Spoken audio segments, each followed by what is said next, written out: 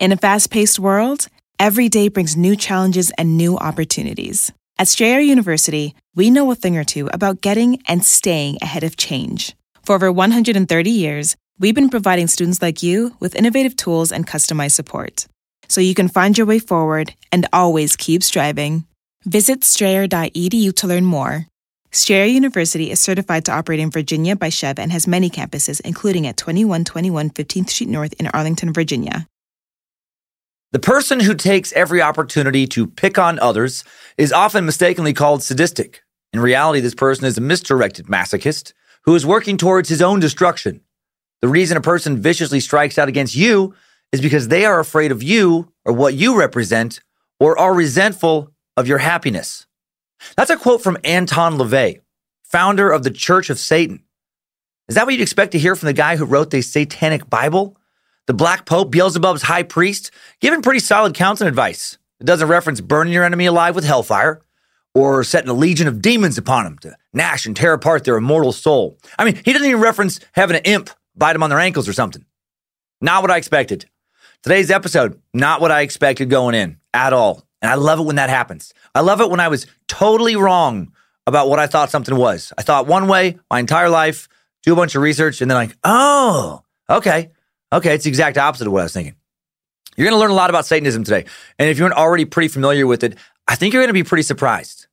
We're going to examine Anton's legend in today's timeline. We'll go over the tenets of the faith he formalized, including the 11 satanic rules of the earth, the 9 satanic sins, and the evolution of the church over the decades. I'll also walk you through the most infamous of satanic rituals, the Black Mass. Cue the spooky music, cue the goosebumps, feel the flames of hell. It's Halloween week, and who better to suck on than the worshipers of the Dark Lord himself? Or do Satanists even worship Satan? Find out. Find out today on a Hail Lucifina edition of Time Suck. This is Michael McDonald, and you're listening to Time Suck. You're listening to Time Suck.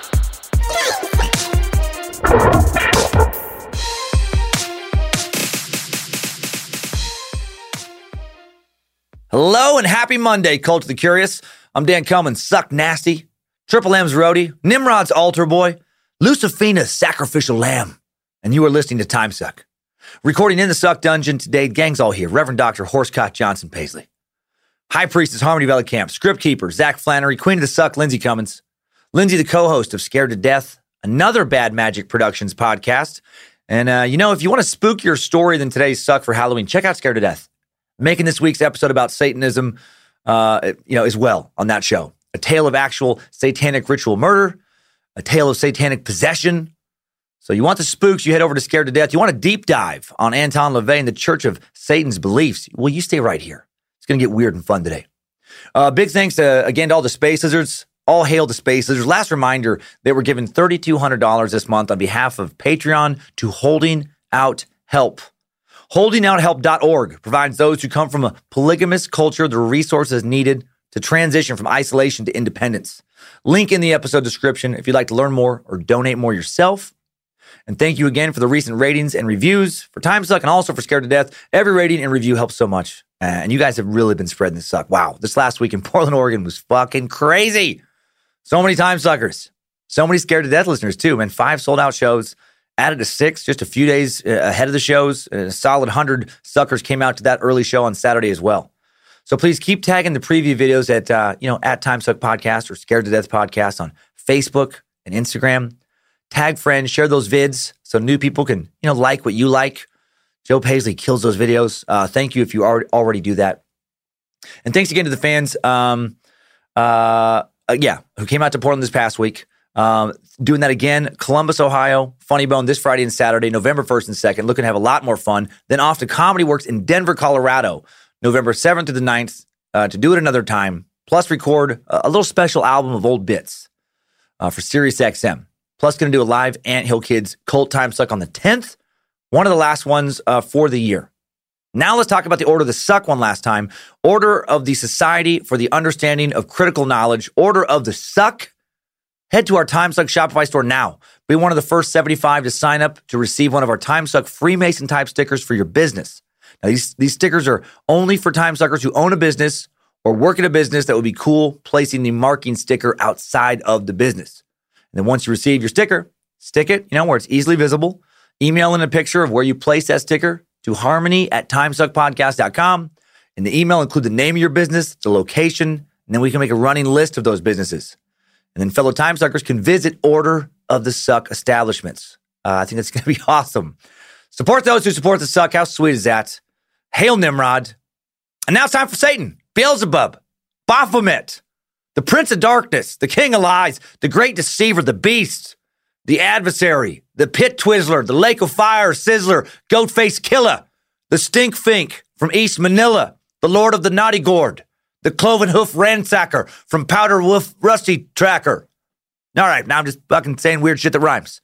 Most of the time, if I talk about Satan, if I bring him up in day-to-day life, it's a little bit of a, not today, Satan. I have that on a little plaque in the Suck Dungeon, but not today. Today I say, okay, Satan, today is the day. Let's do it. I want to kick this off by sharing an important quote to keep in mind throughout this episode. Anton LaVey, founder of the Church of Satan, father of the LaVeyan Satanism, once said, "I'm one hell of a liar. Most of my adult life, I've been accused of being a charlatan, a phony, an imposter. I guess that makes me about as close to what the devil's supposed to be as anyone. It's true. I lie constantly, incessantly. Because I lie so often, I'd really be full of shit if I didn't keep my mouth shut and my bowels open." This quote is listed right on the Church of Satan's own website. And he's not kidding. The dude lied all of the time. Most of what we are about to learn about today has less to do with the devil, more to do with Anton LaVey's well-crafted, self-orchestrated legend. That doesn't mean it won't be interesting. It's very interesting. The founder of the Church of Satan didn't even believe in Satan that most of us think of. To quote him again, he believed Satan represented a dark, hidden force in nature that was responsible for the workings of earthly affairs, for which science and religion had no explanation and no control. And yes, I do see how through a Christian lens, that dark hidden force could absolutely be interpreted as the Christian devil. So in that sense, maybe he did worship the devil, even if he didn't think he did. I hear you, Christians. I get it. The Church of Satan is a religious organization dedicated to Satanism as codified in the Satanic Bible. And how is Satanism defined by the Church of Satan? Not like I thought it would be. The most concise and thorough summary I can find actually comes straight from the LaVeyan Satanism Wikipedia page. They sum it up the best, saying, "The religion is materialist, rejecting the existence of supernatural beings, body-soul dualism, and life after death. Practitioners do not believe that Satan literally exists and do not worship him." Did not expect that. Instead, Satan is viewed as a positive archetype representing pride, carnality, and enlightenment. He is also embraced as a symbol of defiance against Abrahamic religions, which LaVeyans criticize for suppressing humanity's natural instincts and encouraging irrationality. The religion propagates a naturalistic worldview, seeing mankind as animals existing in an amoral universe. It promotes a philosophy based on individualism and egoism, coupled with social Darwinism and anti-egalitarianism. Now, the Abrahamic religions are Islam, Judaism, and Christianity, by the way. And since I didn't know what egalitarianism means, I'll define that for you as well. The doctrine that all people are equal and deserve equal rights and opportunities. So, Satanism does not think that people are created equal. It believes in survival of the fittest. Darwinistic, thinks that self-interest is the foundation of morality, which is subjective. It sounds more like a selfish, but not entirely irrational philosophic outlook more than a religion. So, yeah, right, devil. You tried to get me. That's not what you believe in. I fucking get it. Well, I know you eat babies. You fuck witches at orgies. You drink the blood of virgins. You just sacrifice and your priests transform into goats at will. I mean, come on. Come on. That's got to be true, doesn't it?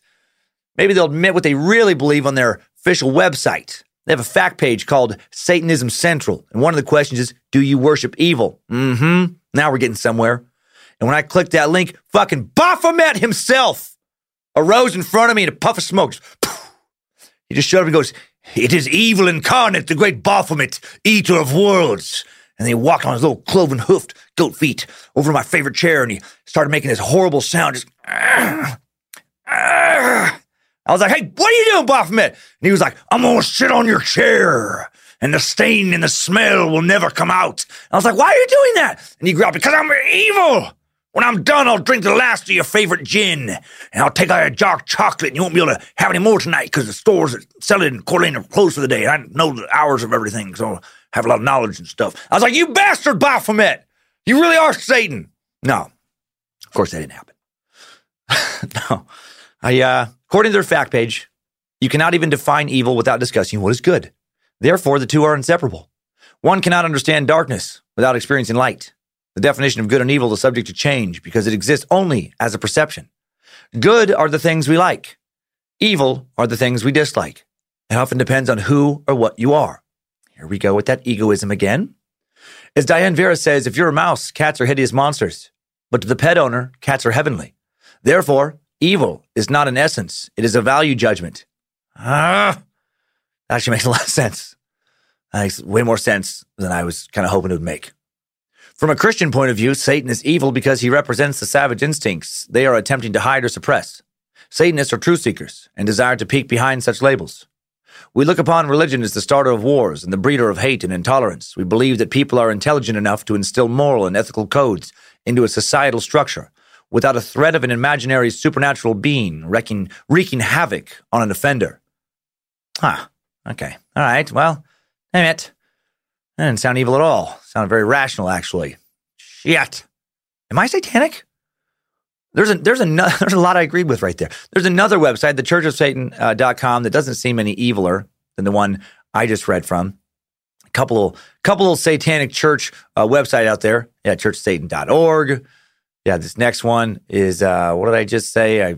I wanted to remember. Oh, man. Dang it. Notes. Too many notes. Oh, yeah, churchsatan.org now. They say, we also regret to inform you that this is not a criminal organization. Terrorism is discouraged, and physical violence is necessary only when it involves self-defense. We do not use foul language, disseminate pornography, or advocate reckless drug use. We do not promote harm to children or pets. What? Come on. You guys don't sound like evil at all. Dang it. Right? Their website didn't have anything evil on it. They had like one picture of a couple satanic priestesses that were topless. That was about as evil as it got. The priestesses were really hot. I mean, I don't know if that makes them more evil or less evil, After doing a lot of research, the Church of Satan seems to be, the source of less sex scandals and other types of scandals than many televangelists have engaged in, and to have stolen less money from their faithful as well. What the fuck? The Old Testament is more violent and sex crazed than that. I mean, it doesn't even seem like they promote drug-fueled orgies. I mean, they're not against orgies, but they're not demanding that you put on a goat head mask, use a cross for a dildo, dress up like a nun or a priest, and fuck a bunch of strangers' brains out. They're kind of a real bummer in that way. Or are they really evil and just trying to hide it? Well, keep listening, find out if you dare. Evil laugh.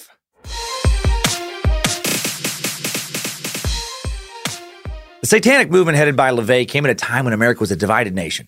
With the pot-smoking anti-war hippies on one side, the pro-establishment suit and tie wearing brandy drinkers on the other, America was a hotbed for conflict and for the founding of new ideas.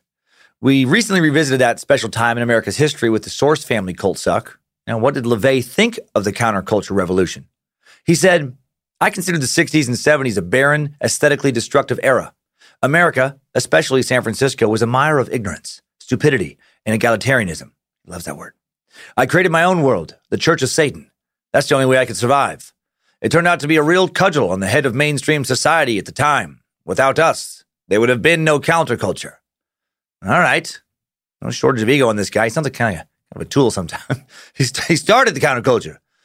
Not true. Very few hippie Satanists. He was part of it, though. He was part of it. LaVey explains in his book, The Satanic Bible, that he considers all gods to be externalized representations of humankind's ego. Therefore, religionists are in essence worshiping themselves. LaVey suggests that since humankind seems to crave ritual and dogma, we are served best by eliminating the intermediary and worshiping ourselves directly. After writing the Satanic Bible in 1969, LaVey continued writing a satanic trilogy with The Complete Witch, later renamed The Satanic Witch in 1971. Better marketing, right? Probably didn't sell many copies and it was just The Complete Witch. And then people were like, ooh, Satanic Witch. Finally, in 1972, The Satanic Rituals were published as a companion to LaVey's first book, comprehensive collection of what he deemed history's best authentic black magic rituals. Sounds super dark. We'll find out how dark, all this stuff is when we go over these books and a black mass ritual and a little bit of detail later. Within a year and a half of its creation in the spring of 66, Anton's cloven-hoofed organization became the center of a media circus. LaVey became a satanic celebrity. Then after a while, Anton got tired of simply mocking Christianity and decided to work up some of his own rituals that would be blasphemously positive and exciting. He would say, I realized there was a whole gray area between psychiatry and religion that had been largely untapped. He may not have believed in God, or ironically Satan, but like occultist and previous suck subject Aleister Crowley before him, he did believe in real applied magic. He was an interesting dude. A lot of interesting thoughts. So let's dig in and get to know Anton LaVey as we partake in this very important Cult of the Curious ritual, the Time Suck Timeline, right after a word from today's sponsor. So, Time Suck is brought to you today by Hims. Hims Goodnight Wrinkle Cream is the only thing keeping me from looking 1,000 years old lately. Prepping for a new stand-up special, prepping for a separate Sirius XM recording, touring each weekend, keeping 3 podcasts going each week, in addition to not completely ignoring my awesome family, has left very little sleep time for me this month. Life will get easier next month, and I'll get some rest. Until then, Hims Goodnight Wrinkle Cream has me looking like I at least sleep. And they have so much more than wrinkle cream. 40% of men by age 40 struggle from not being able to get and maintain an erection. Why do guys, turn to weird solutions or nothing when they can turn instead to medicine and science? Don't do that, right? Don't turn to the weird stuff. Get the good stuff and get a good deal on it. The holiday season is upon us. Hims is erecting the biggest Black Friday deal of them all. You can try a free online visit to get started with Hims. Hims connects you with real licensed doctors, FDA-approved pharmaceutical products to treat erectile dysfunction. They offer well-known generic equivalents to name-brand prescriptions, answer all your questions in a confidential chat with a doctor. You can try Hims today by starting out with a free online visit. Go to forhims.com/timesucked. That's forhims.com/timesucked. Prescription products are subject to doctor approval, require an online consultation with a physician who will determine if a prescription is appropriate. See website for full details and safe information. This should cost hundreds if you went in person to the doctor's office or pharmacy. Remember, that's forhims.com/timesucked. Link in the episode description. Anton LaVey, Devil Timeline, right now. Strap on those boots, soldier. We're marching down a time-suck timeline.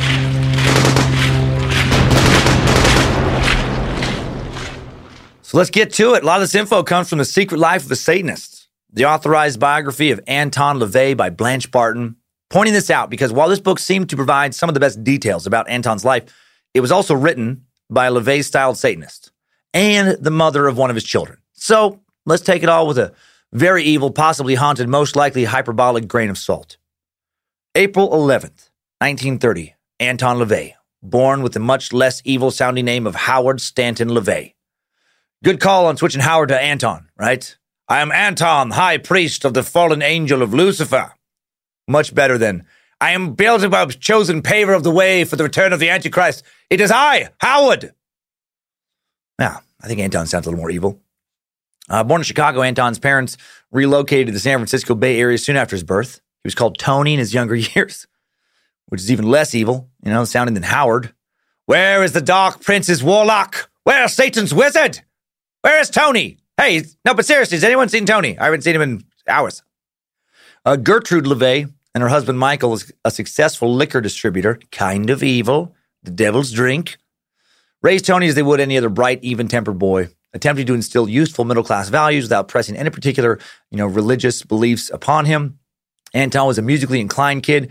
According to family legend, in 1935, at the age of 5, Anton, while shopping with his parents, he just started playing a harp at a music store, like a savant. And his parents started throwing more instruments at him. As a kid, he would later tell people that he could play brass, woodwind, strings, percussion, and instruments with piano keys. Sound a little bit less evil right now, more like a talented dork. Tony would later claim he began to be interested in the occult in 1937 at only the age of 7, being introduced to dark magic by his maternal grandmother, a Transylvanian gypsy. But this is not true because she was not a gypsy or from Transylvania. She was Ukrainian.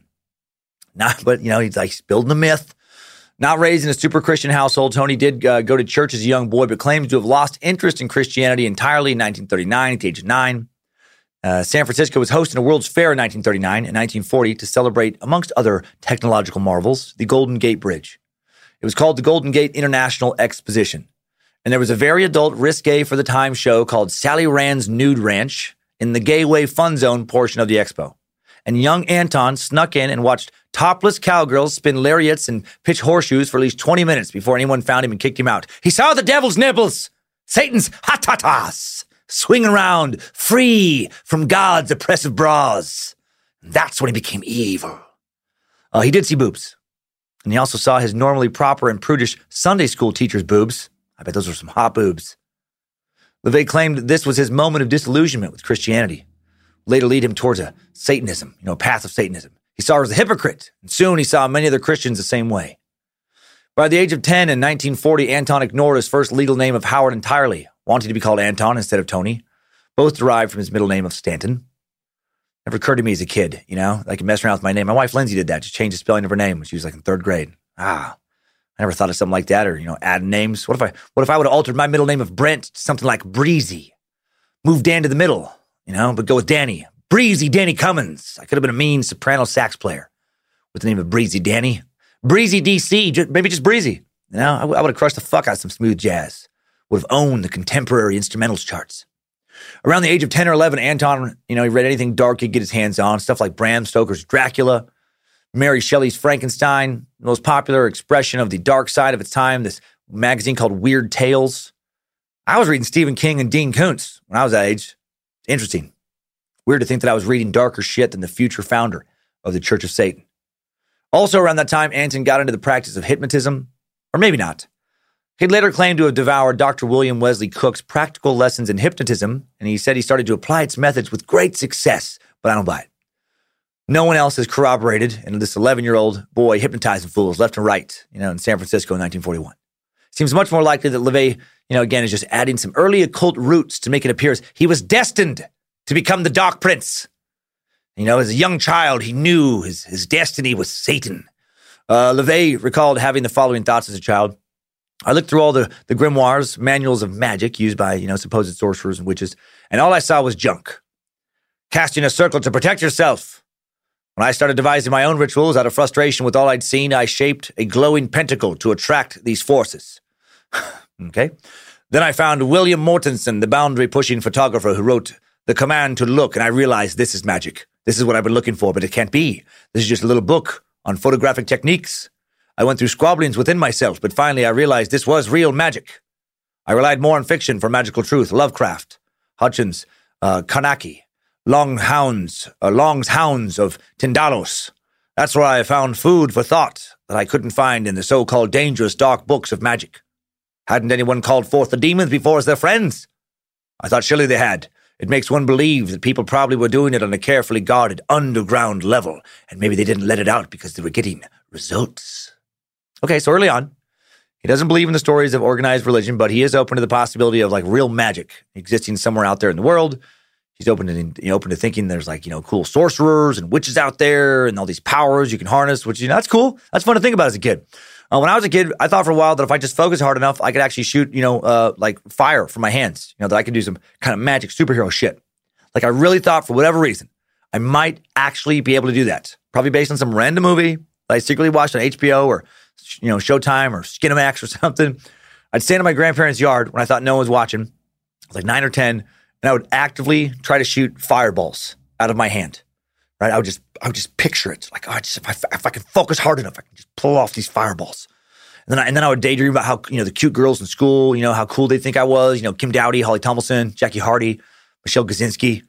It appears I like Polish girls even back then. They'd see little Danny Cummins in his true fireball glory. They would love and respect me. But then I grew out of that. Anton did not grow out of these thoughts, fucking ever. Not ever, his whole life. Spending all his time thinking about magic left Anton with a weird kid label. He wasn't into sports, either, so he must have been some kind of social deviant.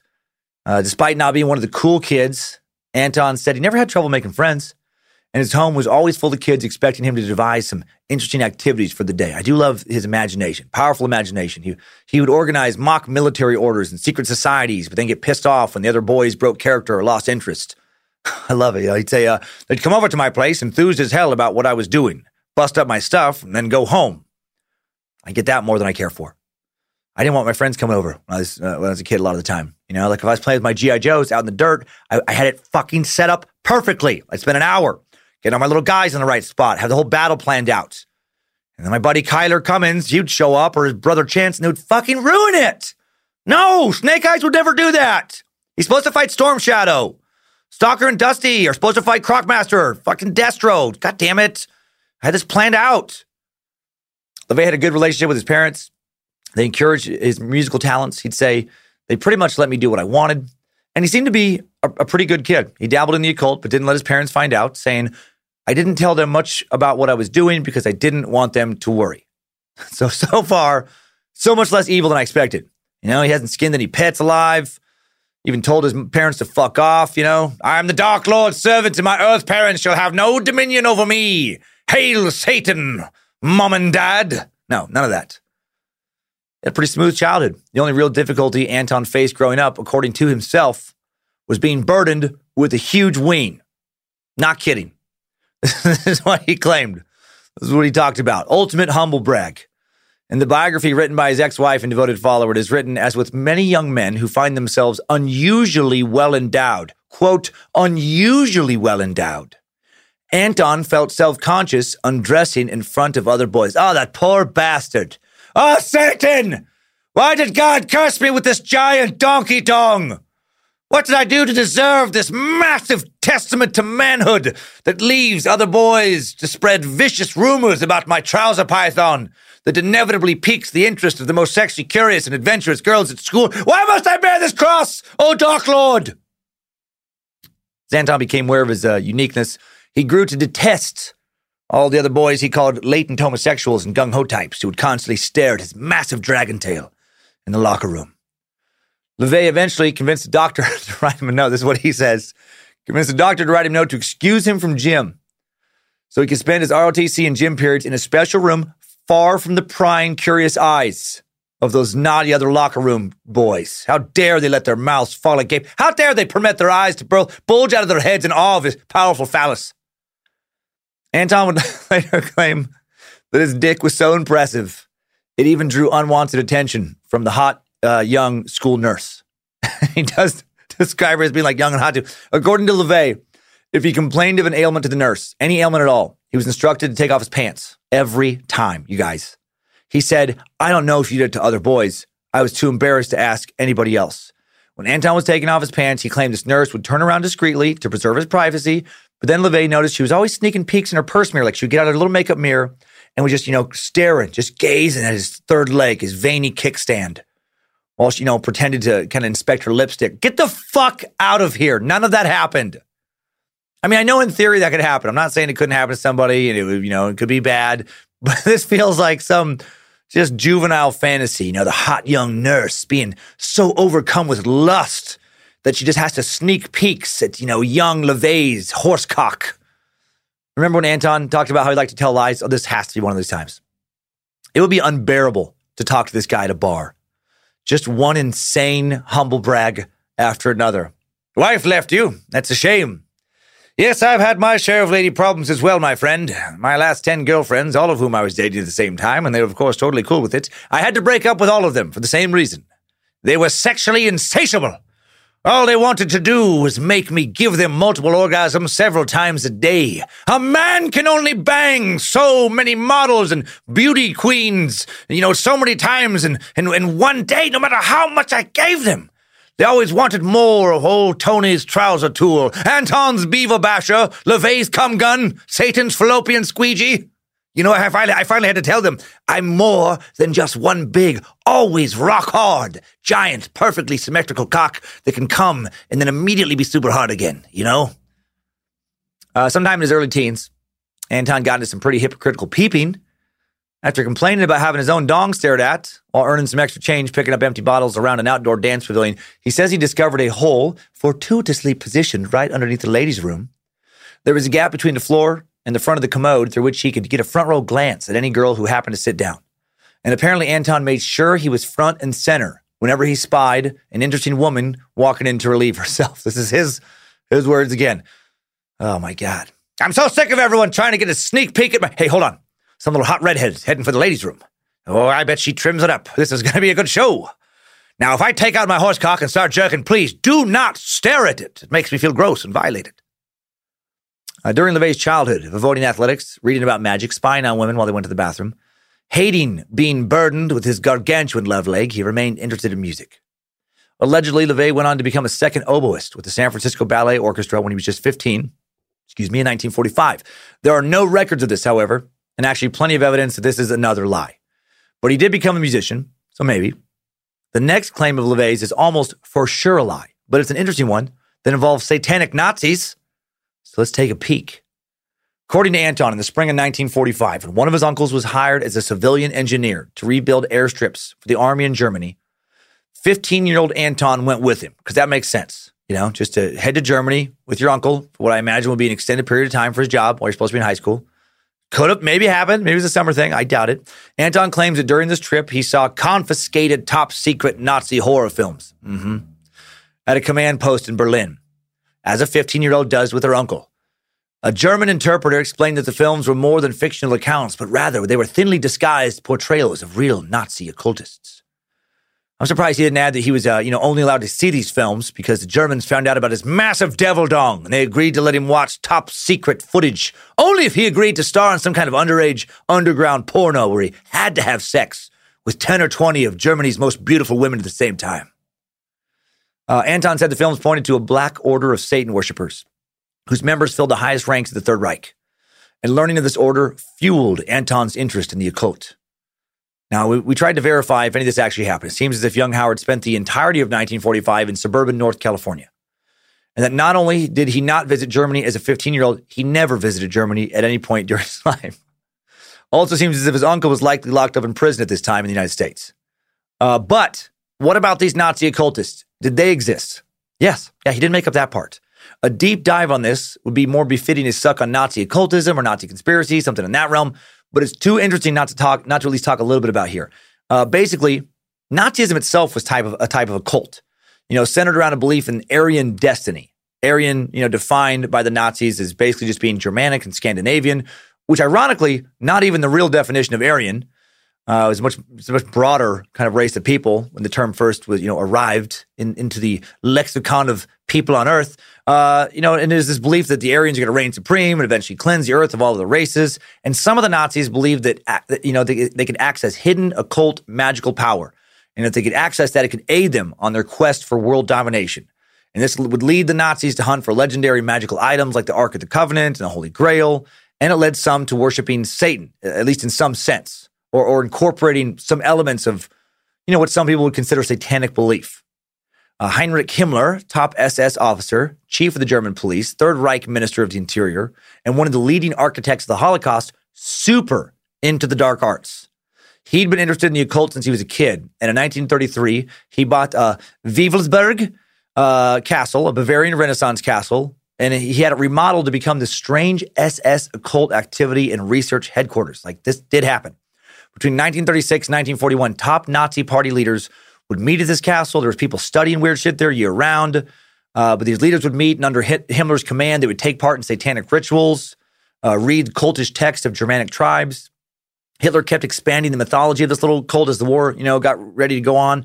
Himmler envisioned himself as this kind of modern King Arthur.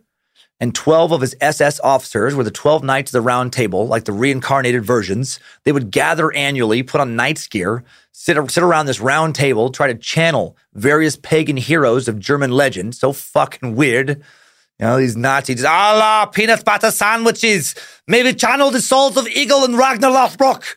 May Satan grant his power to the 9 runes and the 13 monkeys and the 3 French hens and the 2 turtle doves and the partridge and the pear tree. Hare Krishna, Hail Satan. Just fucking whatever, just weird shit. Himmler had the walls decorated with the symbol of the Indo-European black sun symbol, similar to a swastika.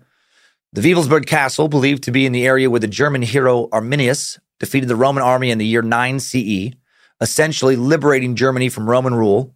According to some German legends, one of the castle's rooms also served as a center of worship for the Holy Grail. And since early Germans were not Christians, Himmler rejected Christianity and incorporated satanic occult elements into his cult as part of this rejection. And he understood the importance of psychodrama and knew that building rituals could foster loyalty. to a cause he wanted to be the leader of someday. So that is what LaVey is referring to. So he was in Germany, but he is referring to shit that did happen in Germany. Now let's get back to his own mythology. Through his eclectic reading and occult research, Anton decided that 3 men had been truly successful at applying the devil's tools to the benefit of their lives in recent history. One was a guy we've sucked on before, Suck 47, Grigory Rasputin, the wild-eyed, infamous Russian mystic who wasn't very good in the end in keeping the Bolsheviks from overthrowing the czars he served. And he also got himself murdered. But before that, he had a good run. You know, he tricked a lot of Russian women into sexually serving him. Remember? He would use his own penis as a sacrament and get women to give him blowjobs, thinking that that's how they were supposed to take the sacrament. So I guess Satan helped him out a little bit there. Another man Anton looked up to was an 18th century Italian magician and occultist who became known in the West as Joseph Balsamo. And while almost all historians have viewed Balsamo as a fraud, con man, imposter, after his death, while he lived, at least outside of the last 6 years of his life, he spent in prison after an Inquisition trial for heresy. There we go. He convinced the royal courts of Europe that he had psychic healing, alchemy, and scrying abilities. You know, he could heal you with his mind. He could fucking make gold out of dirt. And he could, see the future, except he couldn't do any of those things. The third guy Anton looked up to as being a master of the dark arts was Sir Basil Zaharoff, a Greek arms dealer and industrialist. LaVey was so influenced by Basil that he opened his book, The Satanic Witch, with an homage to Basil's use of power over women. He even had his grandson named Stanton Zaharoff. Zaharoff was perhaps the most successful arm merchant of all time, supplying weapons for the Boer War, the Russo-Japanese War, the Balkan Wars, World War I. Born in poverty, Zaharoff grew to influence kings and parliaments, eventually became a knight of the British Empire. Zaharoff summarized his philosophy as, I made wars so that I could sell arms to both sides. I sold armaments to anyone who would buy them. I was a Russian when in Russia, a Greek in Greece, a Frenchman in Paris. So, interesting choice and role model, but very, very satanic in LaVey's, as he would come to define Satanism later. Somebody who lived for himself, somebody who did what benefited him and lived by his own rules and didn't care about, morality in the way most of us think of it. Zaharoff used bribes and tricks to beat out rival war merchants. He planted rumors to set friend against friend, used the charms of beautiful women to defeat or tempt those he wished. LaVey's respect for Zaharoff grew even stronger when he discovered that even after Zaharoff's death, those who tried to expose his manipulations or criticize him often lost their jobs, suffered ill health, even death, as if Zaharoff was reaching out from his grave to exert his continuing influence on the earthly plane. And that's probably just a bunch of bullshit. Zaharoff, his followers having a hand in, or people who admired him writing his legend. At Zaharoff's estate in the south of France, he also supposedly had a black draped satanic chapel hidden within its walls, and LaVey wanted to be this guy. These kind of dudes were the true black magicians in LaVey's mind. Satanists he respected, wanted to emulate. Guys who lived selfishly. Guys who would manipulate the beliefs in others, to serve their own ends. The beliefs of others, to serve their own ends. And guys he thought actually had figured out how to use some kind of true magical powers. Now back to 1946. And that's an important kind of thing to remember too. Like he really did think, he didn't believe in, deities, but he did believe there was true magic you could harness on this earth. 1946, young Anton becomes more and more interested in the lives of magicians and the literature of the occult. He starts studying judo, supposedly, the Duke Moore Studio in San Francisco, where he says he earned several belts by the end of 1946, and he was just so good at it. He just started beating other boys' asses so easily with his judo mastery that they started accusing him of cheating. Do you got it? All right? He's got a huge dong, and he's a supreme fighter. All very legit. He also dropped out of high school in 1946. Didn't need school anymore. You don't need a diploma to become a dark wizard. He let his hair grow out, started wearing leather jackets and zoot suits, started hanging out around disreputable pool halls, spending his time with gamblers, pimps, prostitutes, hustlers, and pool sharks. Kept studying occult teachings. And how did he make money? Well, I think his parents supported him, to be honest. He claims to have made some dough by saving pervert seats as they gathered around what was known as the Blowhole Theater. This is the most ridiculous story. He says it was just a spot where unsuspecting girls could walk across this, like this grate where a little puff of wind would blow their skirts, quote, over their heads, exposing their legs and underwear or lack of underwear. And he said he literally set up seats in front of this and charged guys $0.25 to sit down on these seats and just enjoy the show, as if there's a never-ending stream of women walking by with easily, blow-upable skirts. No part of me believes that happens. That's another weird childish fantasy. The following year, 1947, he claims to have joined the circus. After talking to a young man in a pool hall who worked for the Clyde Betty Circus, LeVay said he became intrigued with the lifestyle and possibilities of circus life. While there are no employment records out there verifying LeVay became an employee of the circus, I'm absolutely open to this being real. He seems like the kind of dude who spent a lot of time in a circus. It's said that in the spring of 1947, he signed on as a Clyde Beatty circus roustabout, basically a laborer, lowest guy in the circus totem pole, and as a cage boy, responsible for feeding and watering the big cats. Cage boy. Sounds like a terrible job. Sir, I'll do anything. You got to have some kind of job. You just got to, sir. I need the money. Well, we do need a new cage boy. Oh, great. I'll take it. What does the cage boy do? It's pretty simple. He sneaks into the lion and tiger cages and gives them fresh food and water and then sneaks out before they claw him to death. Oh, okay. What happened to the last cage boy? Well, he was clawed to death, of course. According to Anton's biography, he developed an immediate rapport with the lions and tigers, and in no time, 17-year-old LeVay was handling 8 Nubian lions and 4 Bengal tigers in the cage at once. So now he's Tony the Tiger Trainer. And according to his official biography, he was great. And clearly, regarding at least this part of his circus experience, he was full of shit, because he says he got so good at understanding tigers and lions, he was able to exert dominance and basically mind control over them. And he was able to do shit like set a hamburger down on the ground beside their food and then eat it, like a lion would eat it, mimicking their growling noises and just do that alongside of them as if they wouldn't just fucking slap his face off. I don't know. Maybe someone could do it. I don't believe he did. He said he began sleeping in the cages with them, every once in a while. He became one with these motherfuckers. He's got a huge dick. He can kick anyone's ass with judo, and he can trick lions and tigers into thinking he's a lion or a tiger. And, he learned how to become a satanic leader working in the lion cage. He'd later say, I learned so much in the cage. Even getting knocked down taught me great lessons. That's where you really learn power and magic, even how to play God. Anton was able to put his music skills to use in the circus as well. One night, he asked the circus calliope player if he could try and figure out how to play it. Now, the calliope is that insane circus instrument similar to an organ, consisting of a series of whistles, sounded by steam or compressed air, an instrument truly befitting a minion of the devil. I thought Father Yo's music was my least favorite music, and it was, but now I may have a new least favorite type music. Circus calliope music. I'd forgotten about it, and maybe even worse. This is the kind of shit he would supposedly play.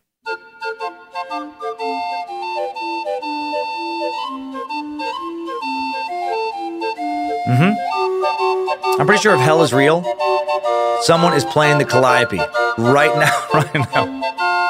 And imagine that super loud. Some of these things could be played so loud, you supposedly could hear them 1 to 2 miles away.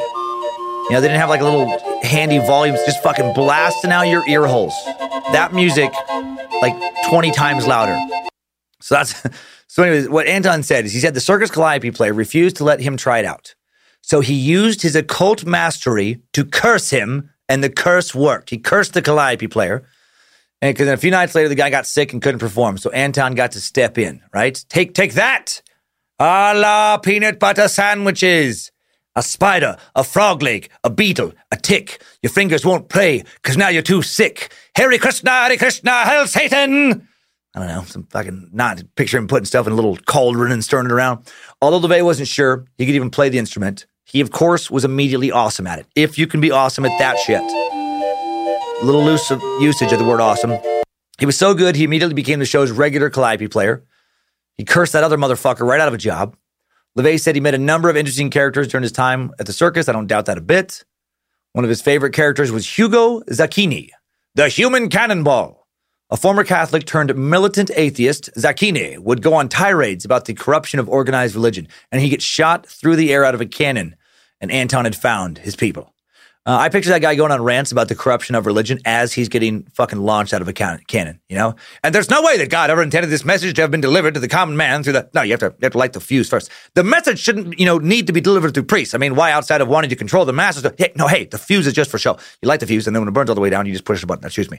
Anyway, the church is a business, and it sells salvation through tithes, and then just... And I just think that man can access God directly if God in fact exists at all. You get it. LeVay also met circus performer Rubber Bubber Johnson, an animal tamer whose real name was Robert Barber Johnson. Okay, I see what he did there. Changed Robert Barber to Rubber Bubber. That's a fun nickname. I think that guy was awesome. This guy would write a number of short fantasy stories for the popular magazine Weird Tales. He and LaVey struck up a friendship that would last until many years later, till after the Church of Satan was officially formed. In 1947, when the circus season ended, LaVey claimed he moved on to carnivals, working numerous jobs. He would often play the calliope, which included, working some of the sex shows, which they called human anatomy and health shows to keep the police at bay. So basically, it's a strip club, and he would play the calliope at these strip clubs. God damn, can you imagine what kind of weird clown fucking strip club, just that music? Now coming to the main stage, it's Cotton Candy. Look but don't touch. Careful around the edge of the stage. Cotton Candy gets sticky when she gets wet. Don't put her in your mouth or she'll rot your teeth out. Fuck me.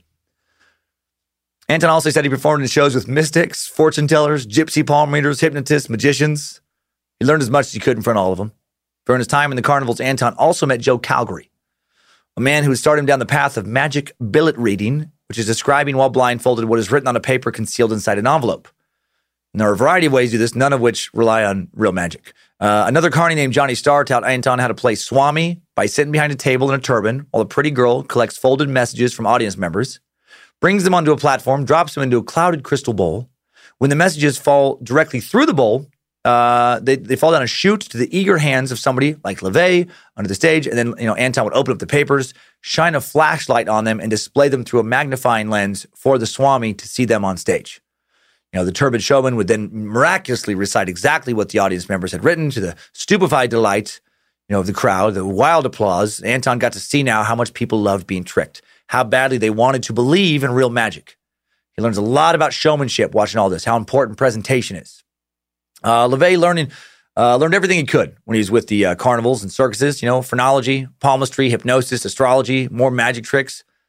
He'd become a stereotypical carny by this point, flashy sports coat, hand-painted ties, pencil-thin mustache.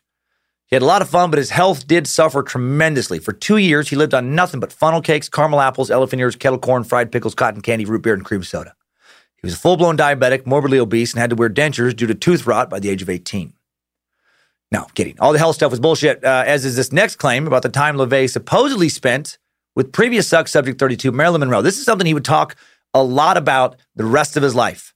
He would brag about his romantic, liaisons with Marilyn Monroe. By the late 40s, young LaVey, only in his late teens, had already earned a reputation as a flamboyant Bay Area personality and as a reliable musician at burlesque theaters. In 1948, he used some recommendations to get some jobs at some strip clubs in Los Angeles, and he said he performed at clubs like the Mayan and the Burbank, as well as a notorious Culver City spot called Zuckus. Just so happened that a young woman who went by the names Marilyn Marlowe, Noreen Mortensen, and Mona Monroe had recently been canceled by Columbia Studios and started working at Zucca. Maybe the only reference online to this ever happening comes from Anton's biography. Anton said that when he was 18 and Marilyn was 22, they had a little fling. I'm sure she was unable to resist his donkey wing and Chuck Norris-like martial arts skills and fucking musicianship, right? What woman doesn't want to be wooed by the calliope? I doubt he even met her. He would say that it was Marilyn's unusually white skin tone that attracted Anton to her in the first place. Right? He said, she was really the awakening of this fascination I have for the translucent skin quality. I never had much interest in blondes in particular before I met Marilyn. The first time I saw Marilyn on stage, she turned around and had that pale, marshmallowy flesh with little bruises down the backs of her thighs. That erotic feeling went through me that I hadn't really felt since a party a couple of years earlier. It was the awakening of a lust object, I must admit, more than an actual love object.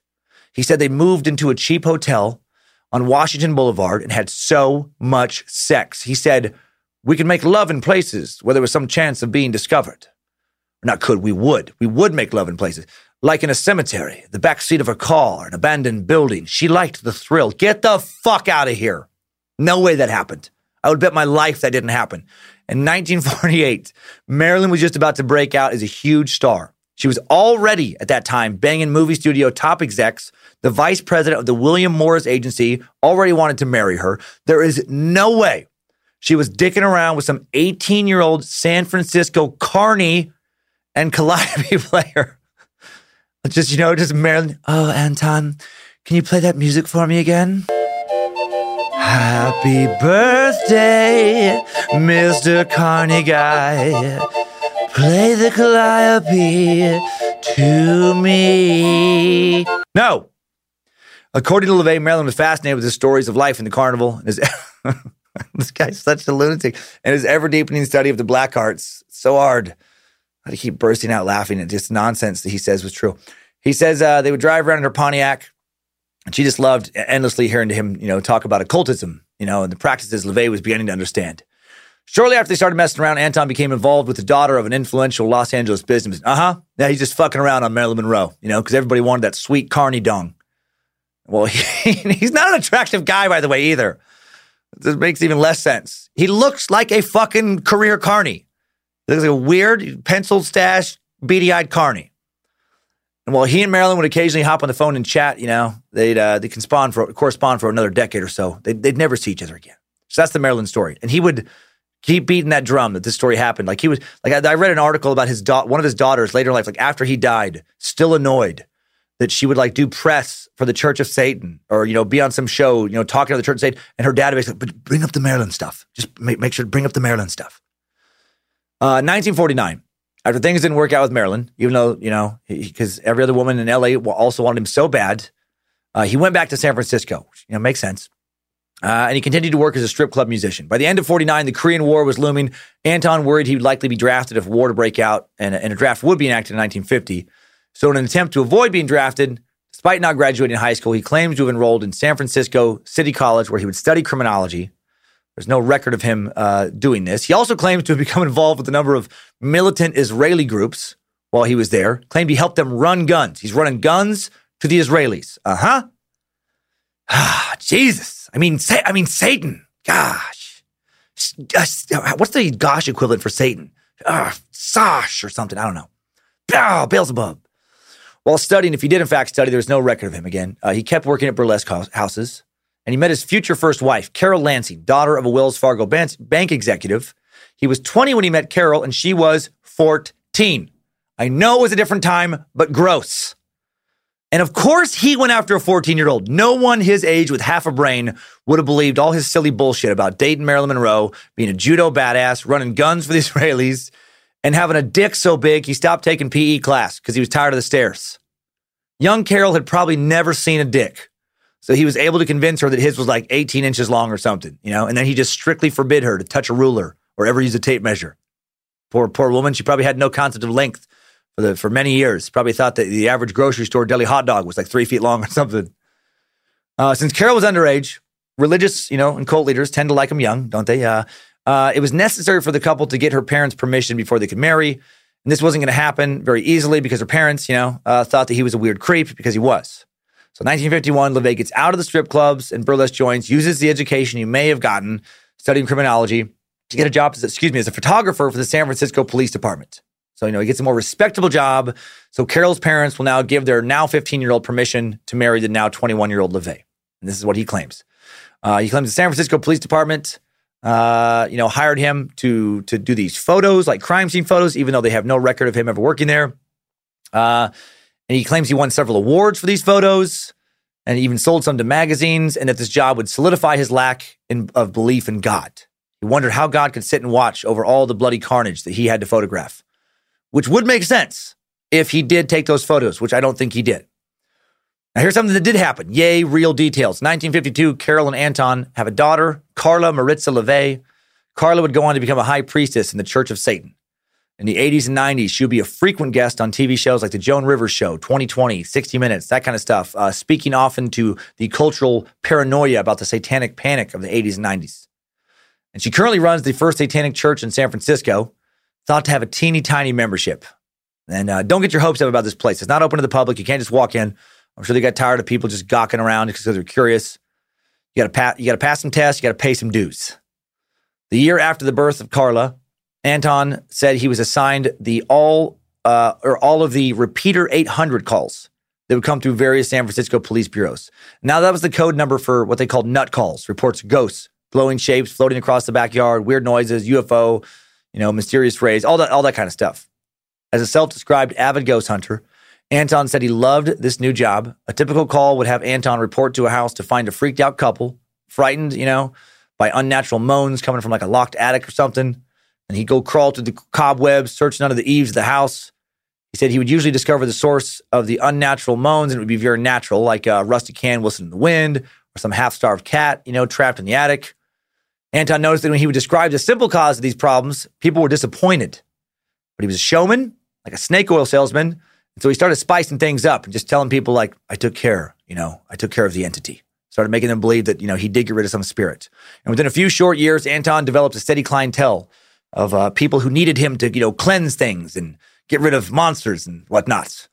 I guess people would pay good money to have their houses, cleaned of spirits or to be hypnotized also to help them stop smoking, lose weight, muster up the courage to ask for a raise they needed. Now he's trying to dabble in all these kind of little side jobs.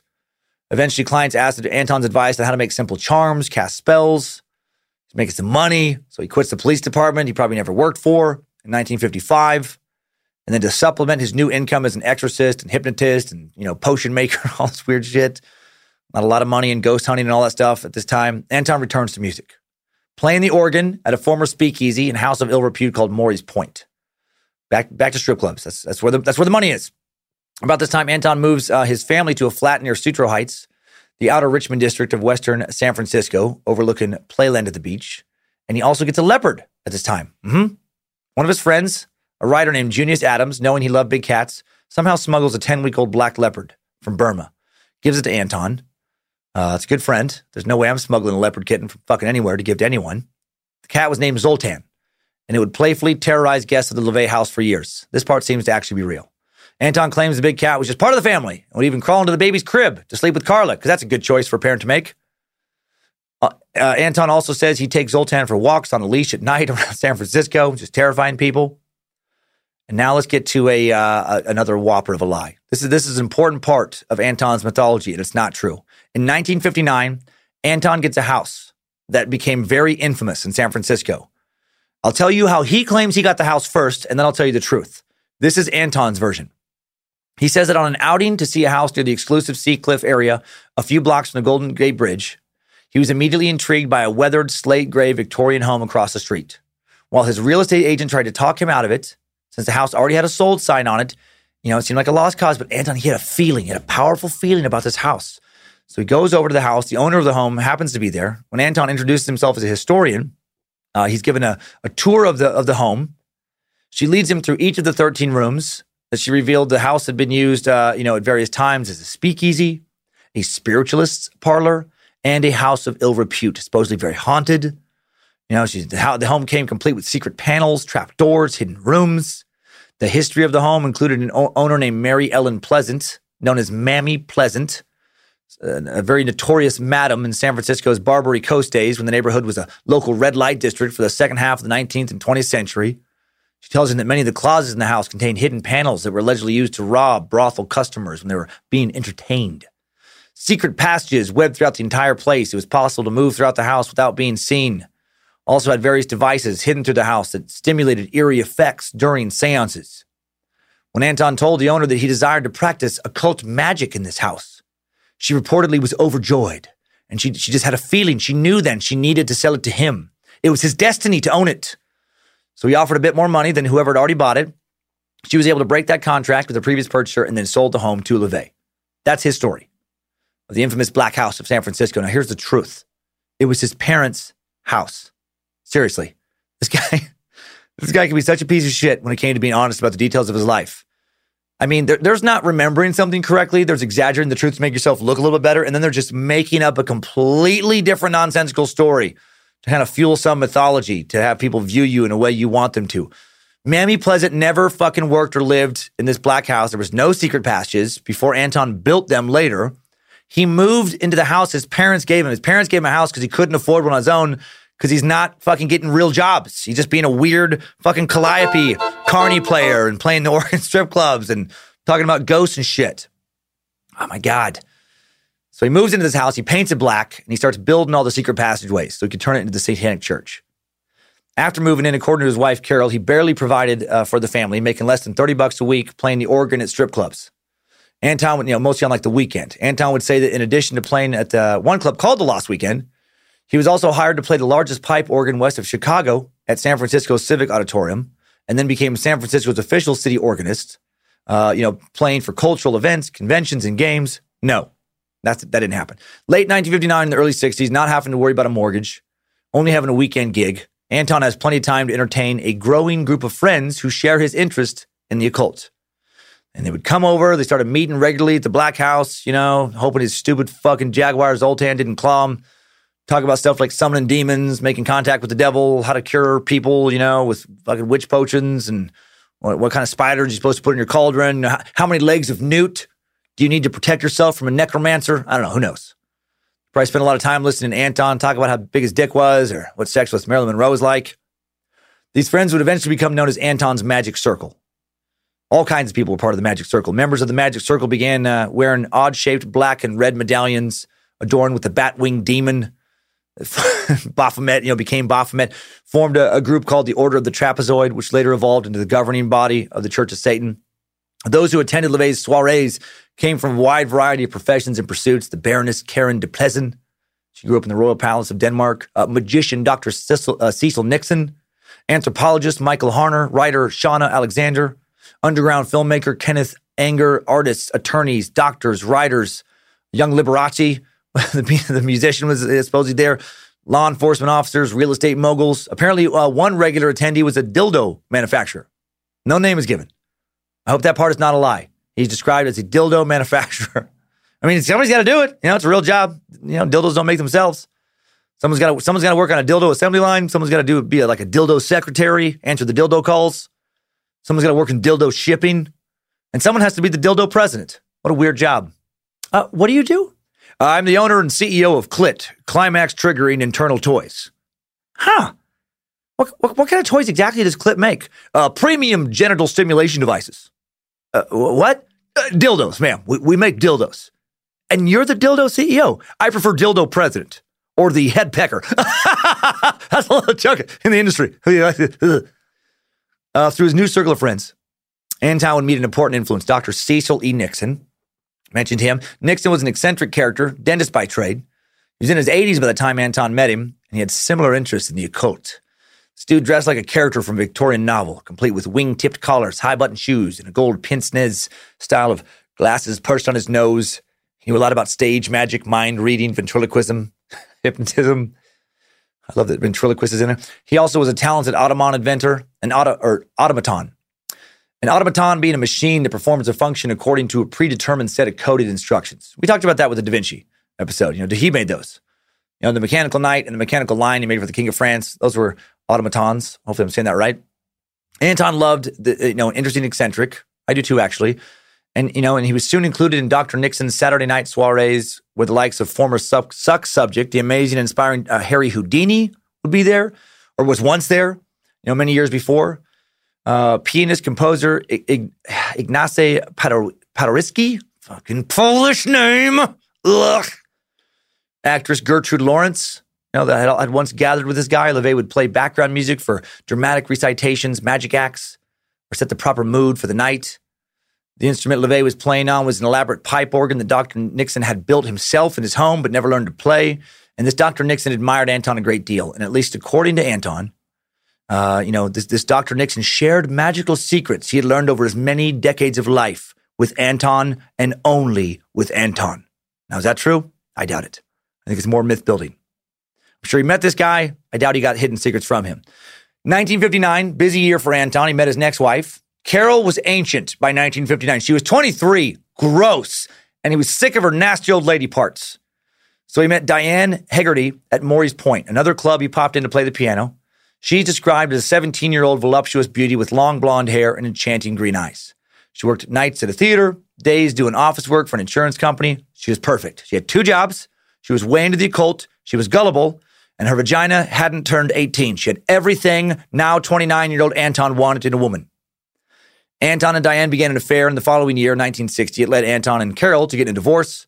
Anton kept his parents' house in the divorce. Diane quickly took Carol's spot as the hostess of the Magic Circle. Ouch. And apparently the other members didn't seem to mind. Man, if I cheated on Lindsay and she found out and divorced me, and then I made the new girl, the new queen of the suck, I don't think that would sit too well with you meat sacks. I hope it would not. Anton began to formalize his little get-togethers in the early 60s, holding magical lectures, some sort of, different topic every Friday night at midnight, opening these lectures to the public, started charging people $2.50, to get in. And in no time, the front chamber of the Black House was packed to capacity. People would listen to Anton and his magic circle. His lectures included the occult, esoteric knowledge on topics like vampirism, lycanthropy. I'll say that word correctly in a little bit. I have a pronunciation guide somewhere for that. That one always stresses me out, it's werewolves.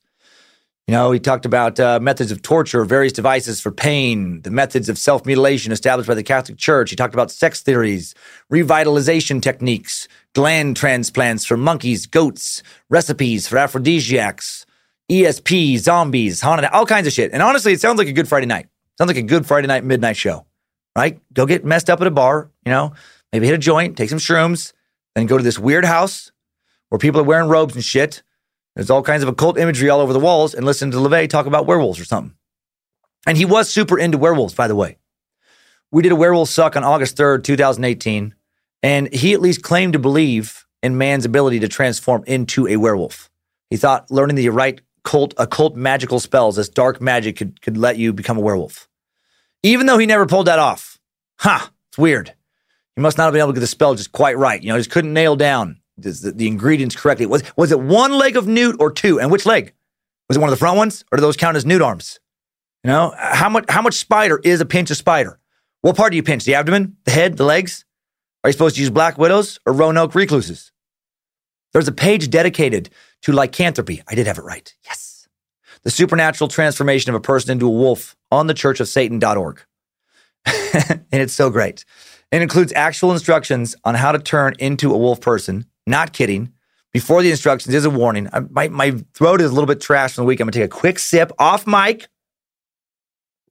Like a professional. Okay. So here's the instructions on how to turn into a wolf person. Before the instructions is a warning. I love it. Just like warning, big letters. Never use lycanthropy while angry unless you are in a safe, uninhabited environment. Doing this could cause a violent reaction, which will just make the situation worse. You guys, please, if you're going to become a wolf, please do not become an angry wolf. That's the last thing that you or anyone else need. There are too many angry wolves out there as it is. Number 2, only use lycanthropy around people who you trust and fully understand what you are doing. However, it is best that you use it alone. This better facilitates uninhibited release.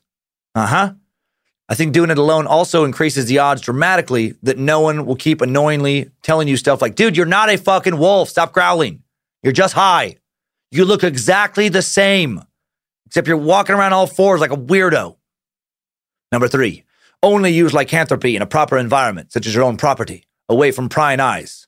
This better facilitates the transformation and, makes it easier for you to tell yourself you did pull it off, and will help keep police calls about wild animals roaming the neighborhood down to a dull roar. I swear to God, I just read that verbatim. That's when and they're not joking. Number 4, do not let lycanthropy dominate your life. Obsession is a possibility, so you must, from time to time, examine yourself from the standpoint of an objective observer. Treat lycanthropy as something special and don't overdo it. Jesus. Don't overdo it, you guys. Just because it's super easy to turn into a wolf whenever you want, it's not safe. Like you don't want to be a wolf at the grocery store, okay? It's going to scare other shoppers. And you don't have the hands that you would need to pay for, shit and stuff at the end. So, and don't be a wolf at the gym either. We've had a lot of complaints about that. Sure, it's funny to scare people in like a spin class or something, and watch them kind of pedal faster as if the bike's going to start moving. But don't do that. It's hard to work out. Wolves are strong, but not good at bench pressing. And, hamstring curls are literally impossible when you got little wolf legs. The instructions on how to transform into a wolf are long and tedious and super dumb. So I'm not going to repeat them because they're boring as fuck. But I'll summarize. Basically, you're supposed to do it during full moon. And you're supposed to wear a wolf costume. Ideally, you get some wolf fur. And you put that on with nothing else. Just you and your wolf fur. And you relax and meditate and just focus super hard on being a wolf. Right? Actually, what you're supposed to focus on first, you want a wolf to be right behind you. You're sitting there wearing your wolf skin, just, focusing on a wolf just sitting there right behind you. And then you want to focus on that wolf just kind of magically entering your body. And then presto, I love peanut butter sandwiches. Now you're wolf. Right? You just fucking focused your way into wolfdom. Sometimes LaVey gave Friday night speeches about shit like that. Other nights, his speeches were more properly satanic. He started developing rituals and prayers devoted to hailing the Dark Lord, renouncing God. According to LaVey, the purpose of these prayers and rituals were to free the stifled and traumatized from the religion-inspired psychic burdens. Satanic ceremonies employ the inverted cross, black candles instead of white, desecration of the host, and the backwards recitation of prayers. So it's less about the worship of an actual evil entity, more about freeing one's mind from the guilt and shame some suffer thanks to the teachings of certain denominations of organized religion. At other times, they talked about stuff like cannibalism. They had one Friday night seminar on cannibalism and human sacrifices. And it actually had these motherfuckers eating people, like for real. Students that night were invited to partake of a cooked thigh of a young Caucasian woman that had been provided to the Black House by a Berkeley physician who attended Anton's lectures regularly and hopefully was fired immediately if anybody found out he had taken a leg and cooked it up at this little party. The meat, if you're curious, was described as tasting somewhere between pork and lamb, with the consistency rather fibrous like pork chops, but sweeter and not quite as tender or salty as lamb. They called it long pig, and I don't doubt he actually did that. Anton also developed witches' workshops that concentrated more on the skills of applied magic, enchantment, love potions, fortune-telling, all that stuff pertinent to witchcraft. I'm sure these workshops had a lot less to do with actually learning how to perform spells and more with getting Anton's peepers on some more young ladies. 1963, Anton and Diane would have their first and only child, Zena Galatea LaVey, now known as just Zena. Zena would grow up to become the Church of Satan's spokesperson in the 80s. Then in 1990, she would leave the church, renounce Satanism, start hating her dad, openly at least, become a Buddhist. She now lives in Berlin, Germany. In 2012, she helped found the Sethian Liberation Movement, a religious body that allows people to learn and practice magic without answering to an oppressive sect and helps free ex-cult members from their troubled past. So if you don't want to be in a cult anymore, but you want to keep doing spells, look her up. Sounds totally legit. I'm sure it works. She would later say that her father, around the time of her birth, was experimenting with various gimmicks at the Black House. He was just being intentionally weird, hosting burlesque shows with women dressed as witches and vampires, giving his lectures on zombies and werewolves just to get attention, trying to figure out, what would draw the biggest crowd, get people talking the most. She says he actually didn't do anything particularly satanic until a publicist wrote a story about him being the first priest of Satan. And then when people started really talking about that, it's like the light bulb went on, more people started showing up at the Black House. Then he got, heavy into Satanism. She compares her dad's founding of the Church of Satan to L. Ron Hubbard's founding of Scientology. It was just a money grab. With all the cults starting to spring up in California in the 60s, Anton was inspired to start his own religion. She said, her mom, Diane, was mortified when he did this. She just talking about spooky stuff and dressing up like somebody in the Addams Family. But now I'm getting ahead of myself. Let's go back to 1964. In 64, Anton's antics started to gain some publicity. Monique Benoit, society columnist for the San Francisco Chronicle, wrote of Anton as a psychic investigator, spending nights investigating haunted houses and cemeteries, now holding strange rituals in his menacing Black House. Bay Area curiosity starts getting piqued. Who is this pencil-stashed, beady-eyed master of the dark arts? In 1964, another friend of Anton's associates purchases a 10-week-old Nubian lion for him, his second big cat. Sorry, I said that weird. Another friend of Anton's. One of his associates purchases a second. I guess he's going to look super cool, when he's talking about werewolves and zombies and Satan and stuff, if he's wearing a pentagram necklace and sitting in between two big cats. He names this one Tagari and Zoltan. Way more intimidating than the names of my little doodles, Penny Pooper and Gigi Bell. If I sat on an altar with Penny Pooper on one side and Gigi Bell on the other, I would not be taken seriously. As a master of the dark arts, Anton's big cat experiment wouldn't last long. It's not illegal to have a lion or leopard for a pet in most places, and he ended up having to donate the animals to the San Francisco Zoo.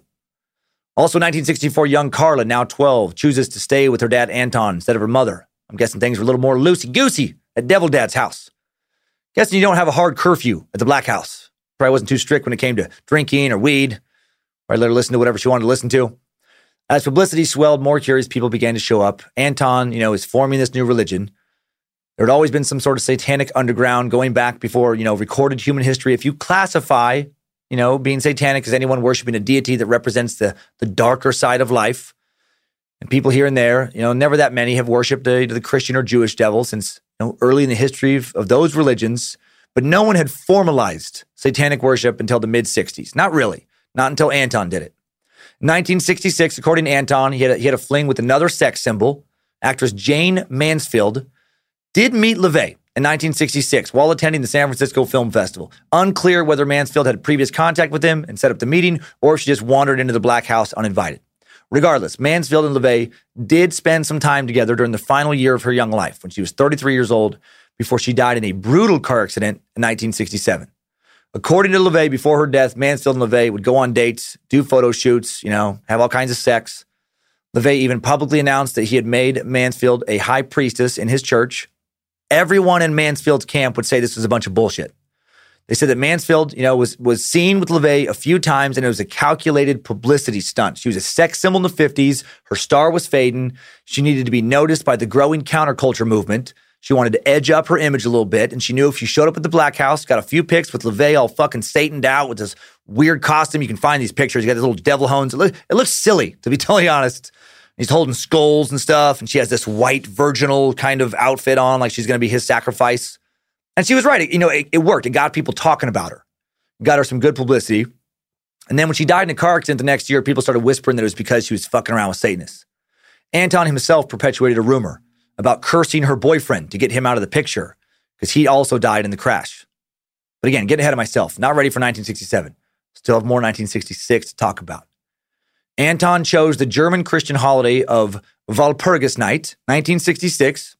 It's a holiday that stretches from, the evening of the April 30th throughout the evening of May 1st to officially found his new church.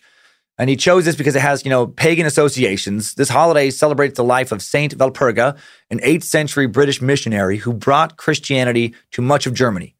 And then it became associated with witchcraft. Well, let's find out why. It has to do with old rituals for protecting livestock, back when animals were traditionally moved to summer pastures. Bonfires were lit by communities across Europe to scare away predators, and that was spooky. All these fires at night. In 16th century Ireland, hares were killed on May Day in the belief that they were shape-shifting witches bent on sucking cows dry and stealing butter. That was something people were actually fucking worried about. Scotland, pieces of rowan tree were placed above the doors of cowbears to keep witches away.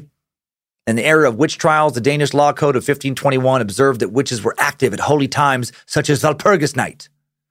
What's interesting is that there's no evidence there's ever been any type of pagan or witch-like or satanic activity more associated with that time of year than any other time of year. But it just became a thing. In German folklore, Walpurgisnacht became associated with a tradition that witches would gather from across the land for a great Sabbath at the top of Blocksberg, now Brocken, a summit in the Harz Mountains of central Germany. This great witches meeting may have been, much depicted in 19th and 20th century art and literature, but if you look closely at witch trial records, there's not much evidence for it being true. Probably never happened. From the hundreds of confessions beat out of likely innocent people by self-righteous inquisitors, confessions brought up by torture, confessions, just given to make the torture stop, tell the torturer what you think they want to hear. It's clear that pagan rituals, deemed pagan or satanic, happen at, any time of year. Not Walpurgisnacht in particular, and probably didn't happen much at all. These people were just saying what the inquisitors wanted them to say. Then in 1668, the Walpurgis Witches' Sabbath, firmly located at Brocken in a weighty tomb about the history and geography of the mountain and the region called the Blocksberg Performance. This book includes an illustration of, orgy-type celebrations taking place on this mountaintop. There's these old pictures of people, hanging around and having sex, these villagers, and there's devils and demons with big devil wings and horns and shit all around them. Then a century and a half later, German philosopher and poet Johann Wolfgang von Goethe drew upon this old Brocken book for his famous play, Faust, published in 1808, in which he depicts the legendary 16th century magician Mephistopheles traveling to the summit of the Brocken, accompanied by witches and demons. The witches strike up this famous chorus for, literary nerds, witches bound for the Brocken are we, the stubble is yellow and the new grain is green. All our number will gather there and you know who will take the chair. So we race on over hedges and ditches, the he-goats stink, so do the witches. And Faust later references Walpurgis. It seems, forsooth, a little strange, when we the Brocken came to range, and this Walpurgisnacht to see, that we should quit this company. Well, Goethe's Faust provided inspiration for subsequent, artists like writers Bram Stoker. They would continue this association between Walpurgisnacht and Satan and the demons and blah, blah, blah. And Brocken continues to be referenced in popular culture today by heavy metal bands, black metal bands, horror films.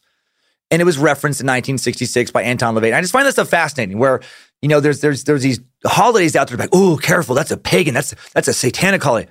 Actually, no. Actually, it was just a fucking rumor that started 600 years ago in the telephone game, got it whipped up and going, and then, scared religious people were like, oh my God, we got to watch out for the witches on that night. And it became a thing when it was never originally an actual thing. That stuff fascinates me. Professional publicist Edward Weber claims he was the one who told Anton to turn his Friday night gatherings into a religion. He says he suggested to Anton that he would never make any money by lecturing on Friday nights for donations. It would be better, because I guess he started doing that as well. He'd be better to form some sort of church and get a charter from the state of California. I told Anton at the time that the press was going to flip out over this, and we would all get a lot of notoriety. Yeah, he was right. Anton did kick off this religion. Around this time, he'd say, we established a church of Satan, something that would smash all concepts of what a church was supposed to be. This was a temple of indulgence instead of the temples of abstinence that had been built up until then. We didn't want it to be an unforgiving, unwelcoming place, but a place where you could go to have fun. So again, it's not really a religion. It's just more of an anti-religion. Within a year and a half of its creation, the organization would be the center of 3 separate media sensations that splashed front-page headlines about Satan's church around the world. Helped Anton sell a lot of copies of the Satanic Bible a little bit later. The first of these was the marriage of 2 of Anton's members, February 1st, 1967. John Raymond, a politically radical journalist, Judith Case, a New York socialite, daughter of a prominent attorney. They asked Anton to perform their wedding ceremony, blessing their marriage in Satan's name, and Christians worldwide freaked the fuck out. If we start allowing marriages to be blessed in Satan's name, the Antichrist will be here in any second. Oh my heck, gosh dang. The world's going to be flooded with demons. That gets him a lot of press. On the day of the ceremony, newspapers from California to Europe had more reporters and photographers at the event, more than any event since the opening of the Golden Gate Bridge. The Black House was packed with reporters witnessing this supreme blasphemy. The Los Angeles Times devoted 4 columns at the front page of the event, while most of the other paper stories lingered on the naked lady altar LaVey used in the ceremony. That got him some press too. Titties, a woman's naked body. Right? That will rile up social conservatives, almost as much as the hard dick. A naked body, a naked woman with her woman titties out in full view. What if a child saw those filthy devil titties? Even worse, what if a child saw one of Satan's pussy holes? Oh my flip, they might like it. They might want to touch one of those pussies someday. They might want to suck on those titties, or put their adult penis in one of those adult pussies, or in between those adult titties. My Lanta. What if they wanted to someday rub their own pussy up against the other pussy in some kind of sexual scissoring fantasy that I'm 99% sure a dude made up, because I doubt that happens often in lesbian sex just because of the, tricky logistics of rubbing one clit up against another clit in a way that would feel good and be rhythmic, and it would take a lot of work, and you'd probably cramp up, and it'd be, awkward position. Boingy, boingy, oofta, oofta, put into holsy-wolsy against another holsy-wolsy. 2 tugboat captains fighting it out on the high seas, oofta. Seriously. 1960s social conservatives were disgusted at the idea of a nude woman altar. Got a lot of people talking about the Satanists. He was adorned with the title the Black Pope. And the media from around the world, they just started falling all over each other to get an interview. Men's magazines printing pics of these nude altar girls. Mainstream magazines doing in-depth cover stories and interviews with Anton LaVey, the Dark Prince of Satanism. And LaVey loved it. He pushed the envelope more and more, blasphemed more to rile up, people more, get more attention. Came up with more rituals that parodied Christianity. Started doing stuff like producing strip shows like a Topless Witches Review, in San Francisco. One of the girls he hired to perform in these shows was actually Susan Atkins, future member of the Manson family. A couple years later, Atkins would commit the murders in Sharon Tate's Benedict Canyon home, allegedly licking the blood off of her fingers after the deed. We talked about that way back in Suck 18. Atkins would later say that LaVey was the start of her mental downfall. Anton would later remember Atkins as just another Haight Street burnout, perhaps a bit more drug befuddled than some. Susan would die in a California prison in 2009 at the age of 61, after being in prison for more than 4 decades. The second major offense to the public came when Anton decided it was time to perform the world's first public satanic baptism. Rather than cleanse the child of original sin, as in the Christian baptism, imposing unwarranted guilt, we will glorify her natural instincts and intensify her lust for life. Right? This gets people fucking freaked out. Now, who better to be baptized in such a public ceremony than LaVey's own 3-year-old daughter, Zena, with her soft blonde hair. She's such a cute little kid. Soft blonde hair, engaging smile. She captivated reporters, horrified the public with an image of this little girl in this robe with this pentagram necklace being, dedicated to the devil. May 23rd, 1967. Her mother dressed also in a bright red hooded robe. She gets sat on the edge of the altar while photographers from New York to Rome are snapping pictures. And Anton recites an evocation that he would later adapt into his book, The Satanic Rituals. It went like this. And this would be pretty freaky if you were religious and saw this. He said, "In the name of Satan, Lucifer, welcome a new mistress, Zena, creature of ecstatic magic light. Welcome to our company, the path of darkness welcomes thee. Be not afraid. Above you, Satan heaves his bulk into the startled sky and makes a canopy of great black wings. Small sorceress, most natural and true magician, your tiny hands have the power to pull heaven down and from it build monuments to your own sweet indulgence. Your power makes you master of the world of frightened, cowering, and guilt-ridden men. And so, in the name of Satan, we set your feet upon the left-hand path. Zena, we baptize you with earth and air, with brine and burning flame. And so we dedicate your life to love, to passion, to indulgence, and to Satan, and the way of darkness. Hail, Zena! Hail, Satan!" Well, Christian organizations obviously appalled, but there's nothing they can do about it.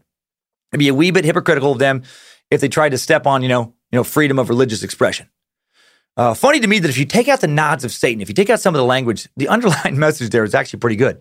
It's basically just carpe diem. Enjoy your time on earth. Experience pleasure, experience joy. Don't just exist, fucking live. Get the most you can out of your rotations around the sun. Hail Nimrod. Hail Lucifina. Hail Satan? I don't know. I love that message. In December of 1967, the third of Anton's great satanic publicity stunts occurs after Anton was approached by Mrs. Edward Olson. Mrs. Olson wanted the high priest to perform a funeral for her recently deceased husband, a naval officer named Edward, who was killed in a traffic accident near San Francisco's Treasure Island Station. Oh, shit. A satanic funeral. Load the Greg. Aim the Greg. Fire the Greg. Hail Satan. Both she and Edward Olson had become members of the Church of Satan. And she said of her husband, he believed in this church, and it is in this church that he would have wanted his funeral. The Navy, not stoked about it, legally kind of have to agree with his request. There was a chrome-helmeted honor guard in attendance at the ceremony, standing rigidly at attention alongside the black-robed witches and warlocks, wearing Baphomet medallions. I found a picture taken at this funeral, and holy shit, it is worth a glance. So surreal. Looks like a screenshot from some old movie. Just dudes in satanic robes standing along naval honor guards. To end the funeral, the Navy fired 3 volleys with their rifles. A Navy musician played taps after the mourners shouted, "Hail Satan!" I can only imagine how uncomfortable some of those soldiers were. How was Eddie's funeral, Harold? Well, it could have been better. Could have done without the Hail Satans. Didn't mind the naked altar girls so much, but the Hail Satans really kind of chapped my ass. Really kind of made me uncomfortable. LaVey's dark star continued to rise in 1968 when Rosemary's Baby, Roman Polanski's film about the child of Satan, was about to be released on June 12, 1968. Publicists took advantage of the high priest's high visibility by passing out small black buttons that read, "Pray for Anton LaVey." LaVey said that Rosemary's Baby did for the Church of Satan what the Birth of a Nation did for the Ku Klux Klan, complete with recruiting posters in the lobby. Touchy movie to reference. Okay, all right, fine. Rosemary's Baby helped boost satanic enrollment, like the Birth of a Nation boosted Klan enrollment. His comparison, not mine. 1969, Anton financially capitalizes on his new notoriety by releasing the Satanic Bible. There were rumors in 1969 that membership in the Church of Satan had grown to well over 10,000. Anton himself claimed the church had hundreds of thousands of members. Not true. According to insiders, membership in the Church of Satan, like actual membership, has never exceeded 300 people. Despite not having impressive membership numbers, the Satanic Bible is sold well enough to have never gone out of print. The paperback version has over 1,000 ratings on Amazon, and we're going to look at a few of those ratings in today's Idiots of the Internet. Not going to do that segment quite yet. First, let's see what Anton said about his most infamous book. Let's go over some of what's inside. Regarding what he wrote in the book, Anton said, "I never set out to be a writer. I wrote the Satanic Bible out of disgust. I'd looked for years for a no-bullshit how-to book on black magic, without the protection of the pentagram and evoking the names of Jesus. I couldn't find anything like what I had in mind, so I wrote one." This religion of Satanism Anton wrote about, again, really anti-religion, with some kind of witchcraft thrown in. The book doesn't talk much about gods or Satan, more about people worshiping themselves. The current high priest of the church, Peter Gilmore, current high priest the Church of Satan, there's a couple variations, elaborated on Satanism's atheist roots in 2007, saying, Satanism begins with atheism. We begin with the universe and say it's indifferent. There's no God, there's no devil, no one cares. So you then have to make a decision that places yourself at the center of your own subjective universe, because of course we can't have any kind of object contact with anything that exists. So by making yourself the primary value in your life, you are your own God. By being your own God, you are comfortable about making your own decisions and about what to value. What's positive to you is good. What harms you is evil. You extend it to things that you cherish and the people that you cherish. So it's actually very easy to see that it's a self-centered philosophy. But it also requires responsibility, since you are taking on for yourself the complete onus for your personal success or failure. You can't be praying to a god or blaming a devil or anyone else for that matter for what happens to you. It's on your own head. Shit. Feeling a little bit Satan-y again. Taking responsibility for your own actions. Your success or failure depends mostly on you, so stop blaming other people. That sounds like some shit that I might say. Okay, now let's really look at the main teachings of the Church of Satan. Let's begin with the 9 satanic statements coming from the opening chapters of the Satanic Bible. Number 1, the first statement is that Satan represents indulgence instead of abstinence. Nothing is to be gained by denying oneself pleasure. Religious calls for abstinence most often come from faiths that view the physical world and its pleasures as spiritually dangerous. Satanism is world-affirming, not world-denying. However, the encouragement of indulgence does not equate to mindless submersion into pleasures. Sometimes restraint leads to heightened enjoyment later, in which case patience and discipline are encouraged. Finally, indulgence requires one to always be in control. If satisfying a desire becomes a compulsion, then control has been surrendered to the object of desire, and this is never encouraged. Okay, so what I just got out of that is it's okay to do a little bit of blow from time to time. I mean, don't snort your mortgage payment away, but you can do a little bit. Okay, I'm listening, devil. What else you got? Second statement is that Satan represents vital existence instead of spiritual pipe dreams. Reality and existence are sacred, and the truth of that existence is to be honored and sought at all times, and never sacrificed for a comforting lie or an unverified claim one cannot bother to investigate. This one is tough for me, coming from LeVay, the king of bullshit, telling me to watch out for bullshitters and bullshittery. I mean, I agree, but, maybe you should have followed your own statement a little closer, Anton. The third of these statements is Satan represents undefiled wisdom instead of hypocritical self-deceit. True knowledge takes work and strength. It is something one finds rather than something handed to you. Doubt everything and avoid dogma. Truth describes how the world truly is, how we would like it to be. Be wary of shallow emotional wants. All too often they are satisfied only at the expense of truth. Holy shit, did he just describe the core ethos of Timesuck? Is Nimrod Satan? Is Satan awesome? What the fuck's happening? The fourth statement is that Satan represents kindness to those who deserve it instead of love wasted on ingrates. There is nothing in Satanism that encourages wanton cruelty or unkindness. There is nothing productive in that. But it is also unproductive to waste your energy on people who will not appreciate or reciprocate your kindness. Treat others as they treat you will form meaningful and productive bonds, but let parasites know that you will not waste your time with them. Holy shit, I love that one a ton. Very level-headed, right? Love those who don't damage you. For parasites and assholes, fuck off. Hail Nimrod! The fifth satanic statement is that Satan represents vengeance instead of turning the other cheek. Leaving wrongs unpunished merely encourages miscreants to continue preying on others. Those who do not stand up for themselves end up being trampled. This is not, however, an encouragement for misbehavior. Becoming a bully in the name of vengeance is not only dishonest, but it also invites others to bring retribution on you. The same goes for performing illegal actions of retribution. Break the law, and you yourself become the miscreant that the law should come down on swiftly and harshly. Fucking love it. Righteous vengeance. I'm starting to feel like Satan gets me. The sixth statement is that Satan represents responsibility to the responsible instead of concern for psychic vampires. Satan advocates extending responsibility to the responsible rather than acquiescing to psychic vampires. True leaders are identified by their actions and accomplishments, not their titles. Real power and responsibility should be given to those who can wield it, not to those who simply demand it. All right. Still, pretty solid pragmatic advice. The seventh statement says that Satan represents man as just another animal, sometimes better, more often worse than those who walk on all fours, who because of his divine spiritual and intellectual development has become the most vicious animal of all. Elevating the human species to a position somehow innately superior to other animals is blatant self-deceit. Humanity is driven by the same natural urges that other animals experience. While our intellect has allowed us to accomplish truly great things, which should be appreciated, it can also be credited with incredible and wanton acts of cruelty throughout history. Okay. I also like that one. I thought for a long, long time that humans, while we can be so beautiful and so inspiring and so godly even, also overall the worst thing by far that's ever happened to Earth. Bears and lions aren't constantly thinking up new ways to kill each other. Deer aren't dumping toxins into rivers and streams and killing fish and poisoning water so they can make some extra money to buy an infinity pool or, option out a Range Rover. That being said, I do prefer humans to any other species. Doodles being a very close second. The second to last statement for the Satanist, the 8th, says that Satan represents all of the so-called sins, and they all lead to physical, mental, or mental gratification. Satan champions the so-called sins. In general, the concept of sin is something that breaks a moral or religious law, and Satanism is strictly against following of such dogma.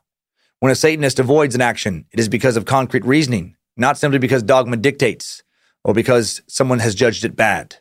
In addition, when a Satanist realizes that he or she has committed an actual wrong, the correct response is to accept it, learn from it, and avoid doing it again. Not to mentally beat yourself up for it or beg for forgiveness. All right, Satan. All right, not opposed to that one either. The final of the 9 satanic statements is that Satan has been the best friend the church has ever had, as he has kept it in business all these years.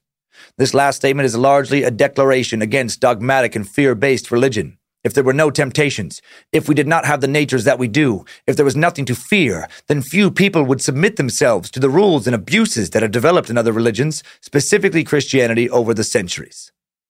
Now, you know what? That's inflammatory, but it may be my favorite one. If you want to believe in God, do it because you love God, not because you're afraid of the devil.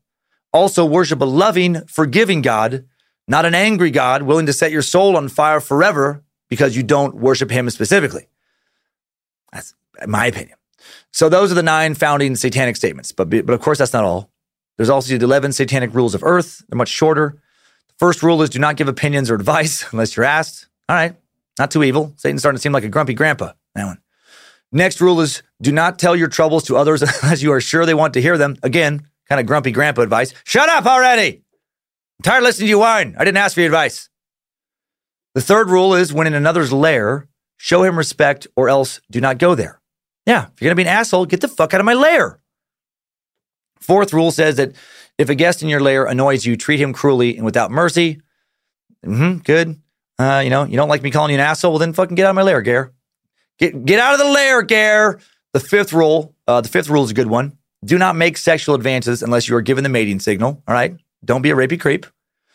Rule 6, do not take that which does not belong to you unless it is a burden and the other person, cries out to be relieved. So don't steal unless, they want you to take it. Rule 7, Satanism states that acknowledge the power of your magic if you have employed it successfully to obtain your desires. If you deny the power of magic after you've called upon it with success, you will lose all you have obtained. So you took a little break from the decent advice there to kind of witch it up a little bit. Make sure he still sounds occulty. The 8th rule is do not complain about anything to which you need not subject yourself. I can't do that one. If I follow that rule, I'm not going to have a fucking career anymore as a stand-up comic. Now I got to complain. Sorry, Anton. Rule number 9, do not harm little children. Big fan of that one. Wish more people followed it. 10th rule, do not kill non-human animals unless you are attacked for your food. Fair? All right. Don't hurt animals unless they're attacking you or are tasty.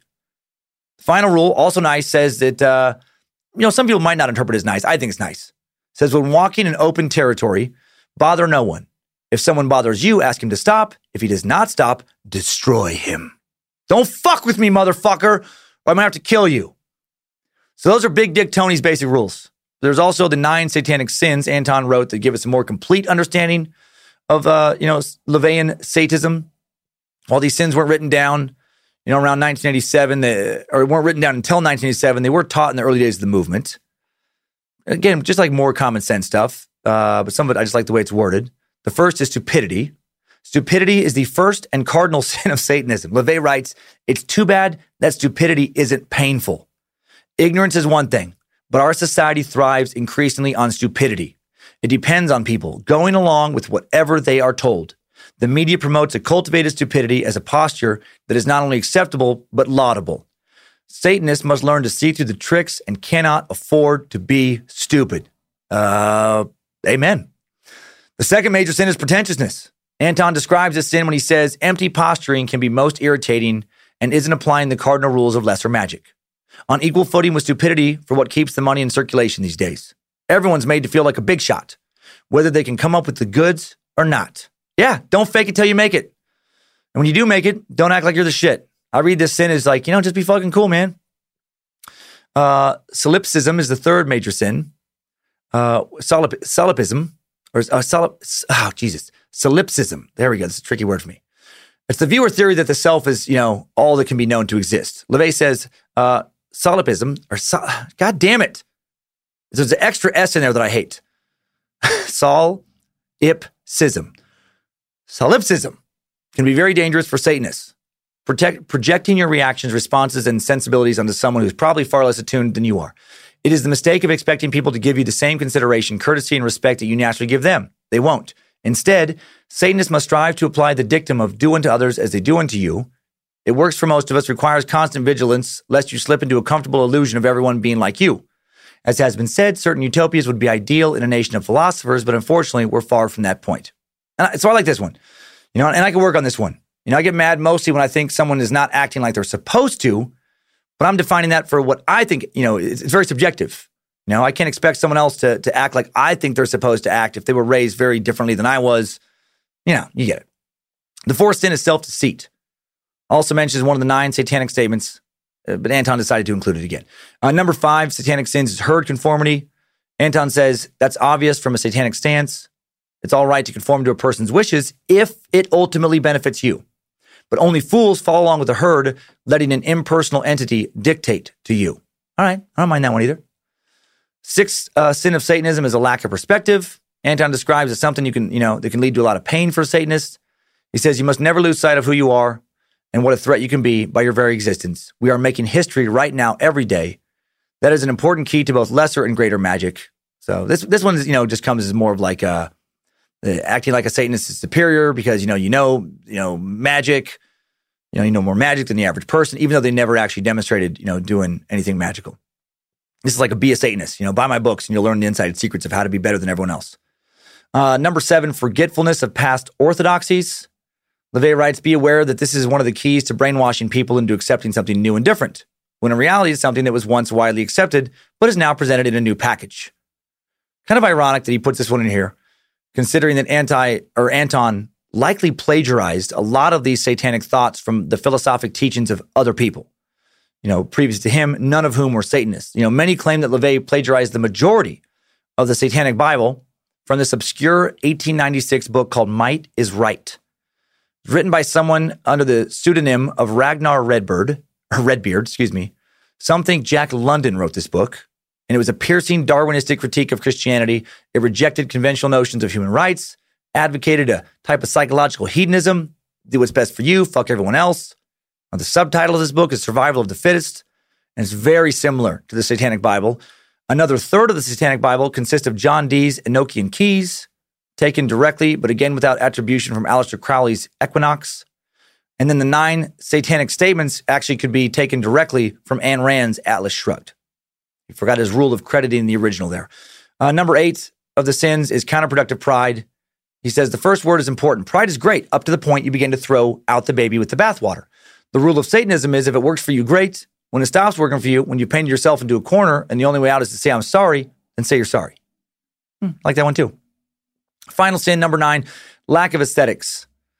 He writes, this is the physical application of the balance factor. Aesthetics, and this is just a bunch of fucking weird drivel about like magic again.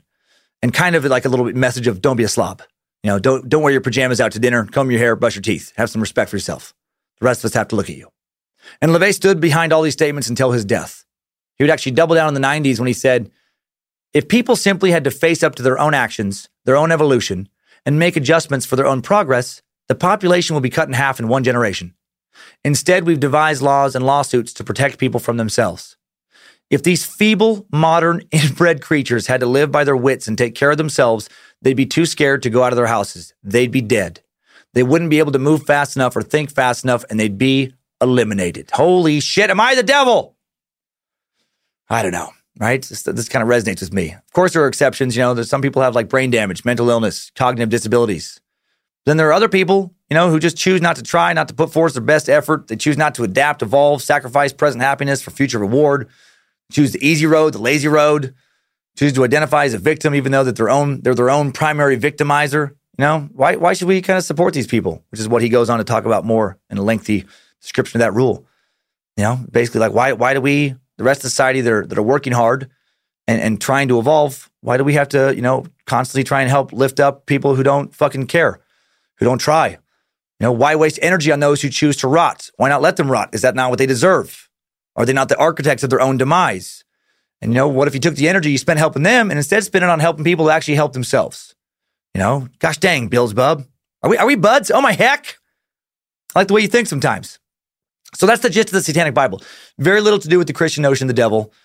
In the Christian sense, the only thing really satanic about it is that it rejects Christianity as a valid, theological belief system, which of course, if you're Christian, is very satanic. But really, no more satanic than any other religion, if you think about it in a way.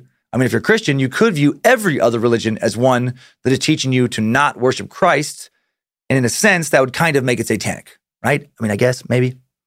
On a philosophic, non-theological level, the Satanic Bible just actually offers a lot of good advice mixed in with a lot of weird kind of, ritually stuff.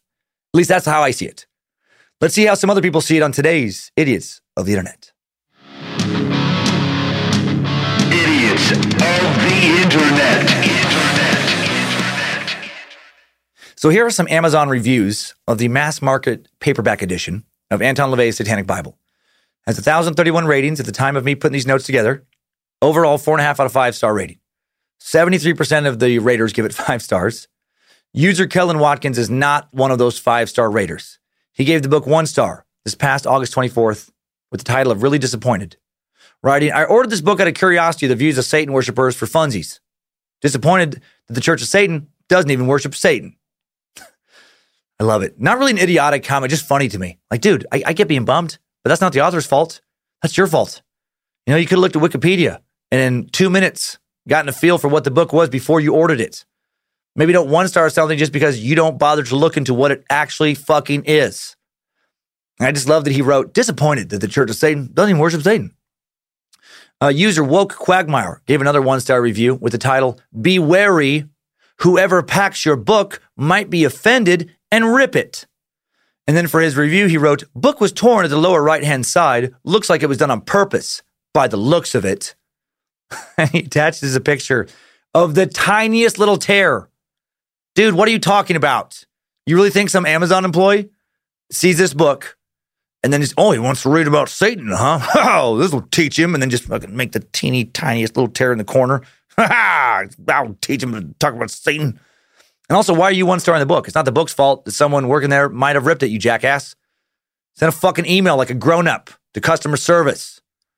Like someone who understands life.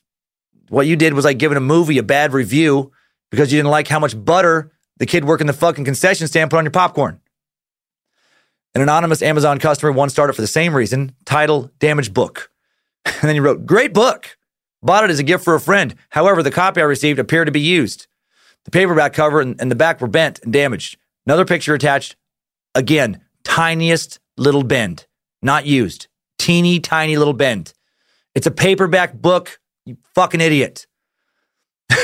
And I love how you call it great, but then give it 1 star. Email or call customer service. How do people not know that? Someone with an extremely offensive username, Dog N-Bomb, left another 1-star review titled, When Do I Get the Satan? And then wrote, Satan didn't come out of the book. Waste of money. But fun to leave out to scare the Mormons. But dude, if you're leaving it out to scare people and you enjoy that, can't you at least give it 2 stars? A lot of harsh reviews here. Another anonymous customer gave it 1-star review titled, Disappointed Really. I didn't know what I expected. And the review is, Disappointed Really. I didn't know what I expected. And then I read a lot on different religions and practices, but it's dumb. I'm not going to lie. This is a dumb book. Arrived fast, though! Exclamation points. That part cracked me up. Arrived fast, though! I hated it! But I did love how fast it showed up. Well, then give it 2 stars at least, weirdo. Saber Bob gives it a very good 1-star review. I'm not against 1-star reviews if they're done with thought. This is one of the most well-written 1-star reviews I've ever read. He titles it, Waste Not Your Money or Time, and then writes, Ayn Rand and Aleister Crowley had a love child, and this screed was the result, with more than a little bit of Nietzsche and the Marquis de Sade in the mix as well. Giving this book and modern Satanism much attention gives them far more power than they deserve. Tony LaVey was a carny, never a lion tamer, but he picked up enough to handle one for a while. And the carny attitude shows through just about every word he spoke and wrote. He also BS'd about his being a crime scene photographer, so the story of his cannibal dinner, dining upon some poor auto accident's thigh, was almost certainly just a pork roast supper. He inflated the story of Jane Mansfield's death via his supposed curse. She was partially scalped, but not decapitated. Her death was from impact neck break. As a carny, LaVey could play the role of Black Pope to the hilt, but the contempt he felt for anyone who swallowed his rehashed atheistic occultism just oozes through this pretentious book. All right. I like you, Bob. I'm scared of what your review of Time Suck would be, but you honestly, you seem like you put a lot of thought into that. I like how you justified your 1 star. Well done. Now for a silly one that just made me smile. Another anonymous Amazon customer gave the book 5 stars, writing the title of Ordered Itself. And then they wrote, oddly enough, I don't remember ordering this item. I woke up to an email saying it was on its way after it had sat in my cart for several weeks.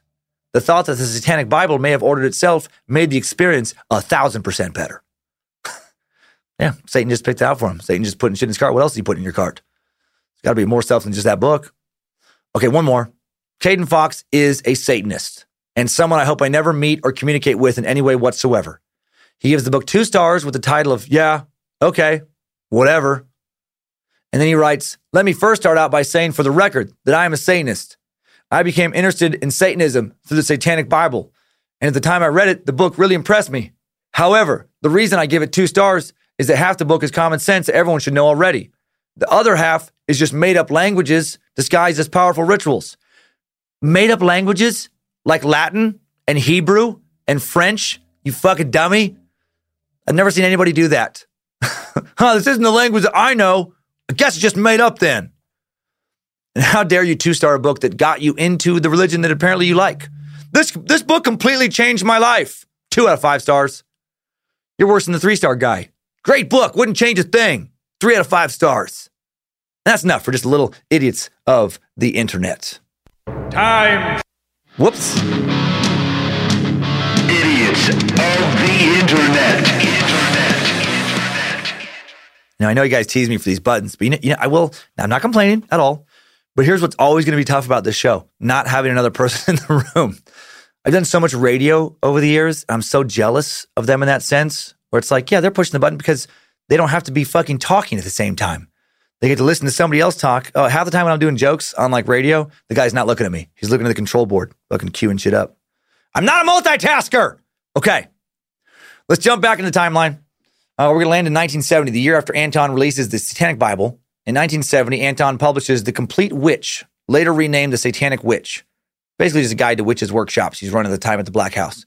The publisher describes the book as undiluted gypsy lore regarding the forbidden knowledge of seduction and manipulation. It's all about secrets women can use to manipulate and control men, and in my opinion, it's trash. It's just a straight-up money grab. Anton divides people up along a clock by things like personality type and physical appearance, making weird claims such as that 2 slender people would never desire each other, a man with masculine, muscular, inverted triangle type of a figure would never be sexually submissive, men across the board are attracted to the smell of women's menstrual blood. Like, that's actually his advice in this book. And if that last thing was true, the best-selling perfume in the world would smell exactly like period blood, which is not the case, thank God. Just, damn, baby, smell good. That's fucking sexy. Are you wearing a new perfume? Or did you just take a dirty tampon out of the trash and just rub it all over your neck? In an August 16th, 1971 Newsweek article titled Evil Anyone, they have a picture of his daughter, Xena, captioned, Building a Better Race. And they quote Anton's goal of the church being the creation of a police state, which the weak are weeded out, and the achievement-oriented leadership is permitted to pursue the mysteries of black magic. Okay, it's going on a little bit off the fucking rails now. We need to allow ourselves to be, we need not allow ourselves to be mistreated, right? We should be free to enjoy our lives, not worry about the judgment of an angry God, right? And we don't hurt kids, right? Or animals needlessly, correct? Okay, exactly. That's what I thought. And that is why we need to create a police state where the weak are destroyed and the strong can figure out how to finally make these goddamn spells work. I'm sick of not being able to fucking teleport. I've been working on it for 2 goddamn decades. Can't even fucking levitate because of the idiots distracting me. We need a police state. 1972, The Satanic Rituals, published as a companion to LaVey's first book. And it's a comprehensive collection of history's best, supposedly most authentic black magic rituals. He includes this directive to his followers. He says, now it is the higher man's role to produce the children of the future. Quality more important than quantity. One cherished child can create, or I guess, maybe what? One cherished child? One cherished child who can create will be more important than 10 who can produce, or 50 who can believe. In another interview, this time for Fling, he vows that he will enhance the growth of new, more intelligent generations if he has the chance by selective breeding. Then he says this is terrifyingly related to Hitlerism, so usually I can't even talk about it. Okay, all right. I mean, I've had similar thoughts, I've had thoughts about, well, what if we just fucking didn't let certain people breed anymore? And by certain people, I just mean dummies. By, chronically ignorant. But yeah, it does kind of ring a little Hitlery, so it's, usually not good to bring it up. Mostly the Satanic Ritual is just a book about rituals. So fine, let's get into this. The Black Mass. All right, let's talk about it. People in robes, occult symbols, daggers, sacrifices, orgies. That's what it's going to be, right? Well, no. But, it's going to be kind of interesting. Unfortunately, none of the rituals have to do anything with kind of sacrificing, babies or virgins, which some Satanists do, but just not the religious type Satanists. I mean, not really. I mean, if you're thinking like, well, that does happen. It has happened a few times. People have sacrificed people in many religions, many pagan ones. Like think about the Aztecs we learned about a long time ago. And yes, people have, sacrificed people in various little cults and then done it to, the word Satan or the concept of a, demonic entity. But it's very, very rare. And a lot of like a LaVeyan Satanist wouldn't even consider that person a Satanist. That's part of the problem with Satanism is that there's no central text really. There's the Satanic Bible, but not all Satanists agree that that's what they're supposed to use. There's no equivalent to the Christian Bible in Satanism. It's not organized like Satan. It's very loose. The Satanists can range from occult-minded atheists, hedonist kind of Anton LaVey types to just some goth teen anarchist who just hates Christianity and the world at large. And who wants to worship the Christian devil. So so all that being said, this is LaVey's version of the Black Mass. I'm sure other people will be, well, actually, you're supposed to. This is the most agreed upon version, the one most closely linked with mainstream Satanism. So let's examine what this ritual entails. LaVey, he titles the section where he explains the Black Mass the original psychodrama.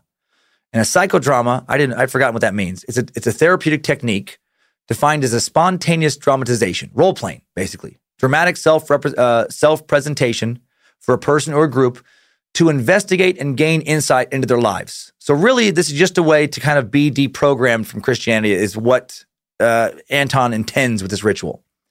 And he even downplays the significance of it in that sense. He just says, the Black Mass is a valid satanic ceremony only if one feels the need to perform it. He says, historically, there is no ritual more closely linked with Satanism than the Black Mass. Long been considered the principal elective of Satanists who are assumed never to tire of trampling on crosses or steal unbaptized infants. If a Satan has nothing else to do and is independently wealthy, newer and more blasphemous versions of the Black Mass, have been invented in order to nourish their jaded existence. That's what this kind of theory went. Though a titillating concept to many, it is without validity, as devoid of logic as the assumption that Christians celebrate Good Friday every Wednesday afternoon. Although the Black Mass is a ritual that has been performed countless times, the participants often were not Satanists, but would act solely on the idea that anything contradictory to God must be the devil. And again, that's important. A lot of times someone who defines himself as Satanist is just fucking mad at the Christian God. And then he goes on to talk at great length about how most tales of Black Masses have just been propaganda tales spread by various historical Christian denominations.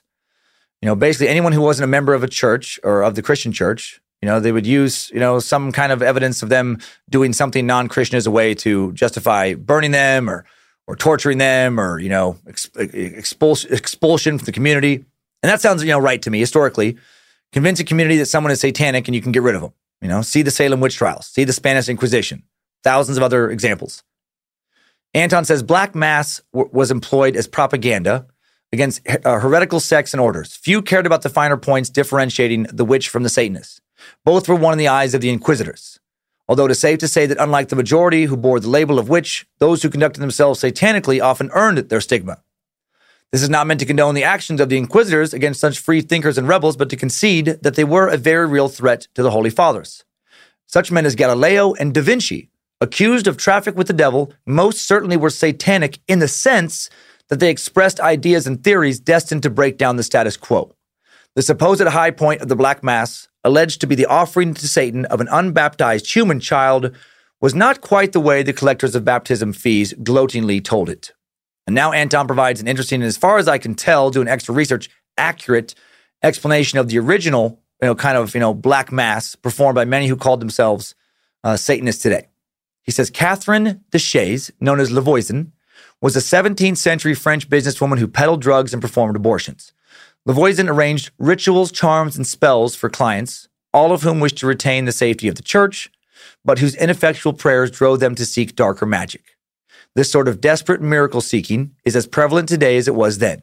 In the performance of one of her more popular productions, a clandestine, highly commercial inversion of the Catholic Mass, Lavoisian provided authenticity by actually engaging willing Catholic priests as celebrants and sometimes using an aborted fetus as a human sacrifice. Records indicate that she performed over 200 abortions. The priests would supposedly celebrate the Black Mass for her. They supplied the holy propagandists more material. If ordained priests were occasionally prone to take part in heretical rites, it is understandable when one considers the social conditions of the time. For centuries in France, many men became priests because they were from upper-class families, and the priesthood was expected for at least one son of cultured, well-to-do parents. The first son was to become a military officer or politician, and the second was sent to a religious order. So controversial was this arrangement that it produced a catchphrase, La Rouge et Noire, the red and black. If one of the young men happened to be of an intellectual bent, which was often the case, the priesthood provided virtually the only access to libraries and avenues of higher learning. It was to be expected that the Hermetic principle of as above, so below, and vice versa would apply to gifted and intelligent individuals. An inquiring, well-developed mind could often be dangerously skeptical and subsequently irreverent. So that's why they would do these rituals. So there was a steady supply of depraved priests, depraved in quotes, ready and willing to celebrate satanic rites. And then he says the 17th century priests who celebrated the Black Mass need not have been intrinsically evil. Heretical, most certainly, perverse, definitely, but harmfully evil, probably not. The exploits of Lavoisian, which have been recounted in such a sensational manner, if simplified, reveal her as a beautician, midwife, lady pharmacist, abortionist, and someone who had a flair for theatrics. Nevertheless, Lavoisian gave the church what it needed, a real honest-to-Satan Black Mass. Lavoisian put the Black Mass on the map and so succeeded in working some very real magic. This is what LaVey thinks, far more potent than the spells she concocted for her clients. She gave people an idea. Those who leaned to the ideas expressed by Lavoisian's rites needed little encouragement to attempt to duplicate the rites. For those persons, the Black Mass provided a setting for various degrees of perversity, ranging from harmless and or productive psychodrama to actual heinous acts that would substantiate the chronicler's wildest fantasies. Depending on individual predilection, those who received inspiration from the likes of Lavoisian could either effect a therapeutically valid form of rebellion or fill the ranks of the Christian Satanists, miscreants who adopt Christian standards of Satanism. And then Anton brings up another good point, writing, one fact is irrefutable. For every unborn baby offered up in the name of Satan during Lavoisian's clandestine playlets, countless thousands of living babies and small children have been slaughtered in wars fought in the name of Christ. Might not be fun to hear, but think about that for a second. How many people historically have died in wars fought, supposedly for the glory of God, compared to how many babies have in all likelihood actually been sacrificed to Satan? I would guess far more have died in the name of God and died fighting others who thought they were fighting on behalf of the same God. Not saying this point makes LaVey less of a tool in some ways, but, valid. And now most of the context out of the way, LaVey gets into the ritual, writing, the Black Mass which follows is the version performed by the Society des Luciferians in late 19th and early 20th century France. While it maintains the degree of blasphemy necessary to make it effective psychodrama, it does not dwell on inversion purely for sake of blasphemy. Its prime purpose is to reduce or negate stigma acquired through past indoctrination. Right? It's just a, kind of a middle finger towards Christianity more than actually worshiping a devil. Requirements for performance participants consist of a priest, the celebrant, his immediate assistant, the deacon, a secondary assistant, a subdeacon, which is a satanic nun, which is just a woman dressed up as a Catholic nun. But, during the Satan thing, there's no nun in the Church of Satan. This is, again, just a fuck you to Catholicism. There's a naked woman needs to be the altar. There's the illuminator who holds a lighted candle needed for reading. A thurifer, a person who carries the thurible, a container in which incense is burned. And then a gong striker, an additional attendant, and the congregation. This is if you do it, traditionally, proper. Hooded black robes are worn by all participants except two. The woman dressed as a nun, who wears the habit, and the woman who's the altar, who's nude. So, Hail Lucifina. The priest conducting the mass is known as a celebrant. Over his robe, he wears a chasuble, that sleeveless garment worn by Catholic priests delivering a sermon, except one that bears, the symbols of Satanism, the sigil of Baphomet, complete with an inverted pentagram and inverted cross. And I've mentioned Baphomet a few times here. If you don't remember, because he gets, that name gets tossed around. That's from Bonus Suck 23, from the Knights Templar. Baphomet is a made-up thing. Baphomet is the deity that the Knights Templars were accused of worshiping in 1307 by a former disgruntled Templar named Esquin de Florian in France, a lunatic who said the Templars practiced sodomy, spat on the cross, worshipped a demonic idol called Baphomet, first ever mention of Baphomet, and then King Philip, if you'll recall, seized on those accusations because he was an unscrupulous piece of shit. When Pope Boniface VIII threatened him with excommunication for kicking clergy out of the government, he had that Pope beaten to death. He loved accusing people of sodomy, did it a lot of times, when their demise would benefit him. And he owed the Templars a lot of money at the dawn of the 14th century, and they were coming to collect. And so to just paying his money back, he figured out a way to get rid of the Templars, and he ran with the Baphomet accusation and brought them to an end and had them burned at the stake. And since 1307, Baphomet, for being heretics. And since 1307, Baphomet has developed its own mythology. It's become this a name synonymous with the beast, sometimes a demon, sometimes Satan himself, the Dark Lord of many names. And it's totally made up. Okay, so back now to the Black Mass ritual. The naked, traditionally hot woman who serves as the altar lies on the platform with her body at right angles to its length, her knees at its edge widely parted. A pillow supports her head. Her arms are outstretched crosswise, and each hand grasps a candle holder containing the black candle. When the celebrant is at the altar, he stands between the woman's knees. I got to say, this is way sexier than any sermon I've ever attended. I feel like I'd have a boner the whole time of the Black Mass ritual. The wall over the altar should also bear the sigil of Baphomet or an inverted cross. If both are employed, the sigil of Baphomet must take the uppermost or prominent position. The cross occupies the space between the lower halves of the altar's legs. There's all this exact detail of how you stuff this pageantry. All implements standard to satanic ritual are employed. Bell, chalice, phallus, sword, gong, etc. A thurible and incense are used. The chalice containing wine or liquor is placed between the altar's thighs, and on it is a paten, a fancy ceremonial plate, maybe paten, holding a round wafer or turnip or a coarse black bread, right? That's the in symbolism of, Satan's body, again, just inverting Christ's body. The chalice and paten should be shrouded with a black square veil or a square black veil, preferably the same fabric as the celebrant's chasuble. Immediately in front of the chalice is placed a phallus idol, the ritual book placed on a small stand or pillow, the illuminator standing to the side of the altar in the ritual book. More blocking, more stage instructions. Anton says music should be played, something, liturgical in mood, preferably played, on the organ, maybe the calliope, maybe a little circus music. No, he says the works of Bach, Scarlatti, Marchand, and others are the most appropriate. Then when everything is set up, dude hits a gong, and the celebrant with the deacon and subdeacon preceding him enters and approaches the altar. They halt somewhere short of the altar. The deacon places himself at the celebrant's left, the subdeacon at the right. The three make a profound bow before the altar, commence the ritual with the following verses and responses. The celebrant begins to chant in Latin, In nomine magni Dei nostri Satanas, in robio, in altere Domini inferi. And then the deacon and subdeacon chant, Ad iomque laficat minium. And the celebrant chants, Ad justorium nostrum in nomine Domini inferi. The deacon and subdeacon chant, Qui rigid taram. The altar girl starts to chant, Hangy bangy, oofta, put the thing in, holdy wozy. Or something, why not? Bill Gunn should show up in this sucks. She probably loves Satan. The celebrant says some shit in English now. Before the mighty and ineffable prince of darkness, and in the presence of all dread demons of the pit, and this assembled company, I acknowledge and confess my past error. Renouncing all past allegiances, I proclaim that Satan Lucifer rules the earth, and I ratify and renew my promise to recognize and honor him in all things, without reservation, desiring in return to his manifold assistance in the successful completion of my endeavors, and the fulfillment of my desires. I call upon you, my brother, to bear witness and present me this nude woman. I offer to glorious Lucifer to pay tribute to his glorious hedonism.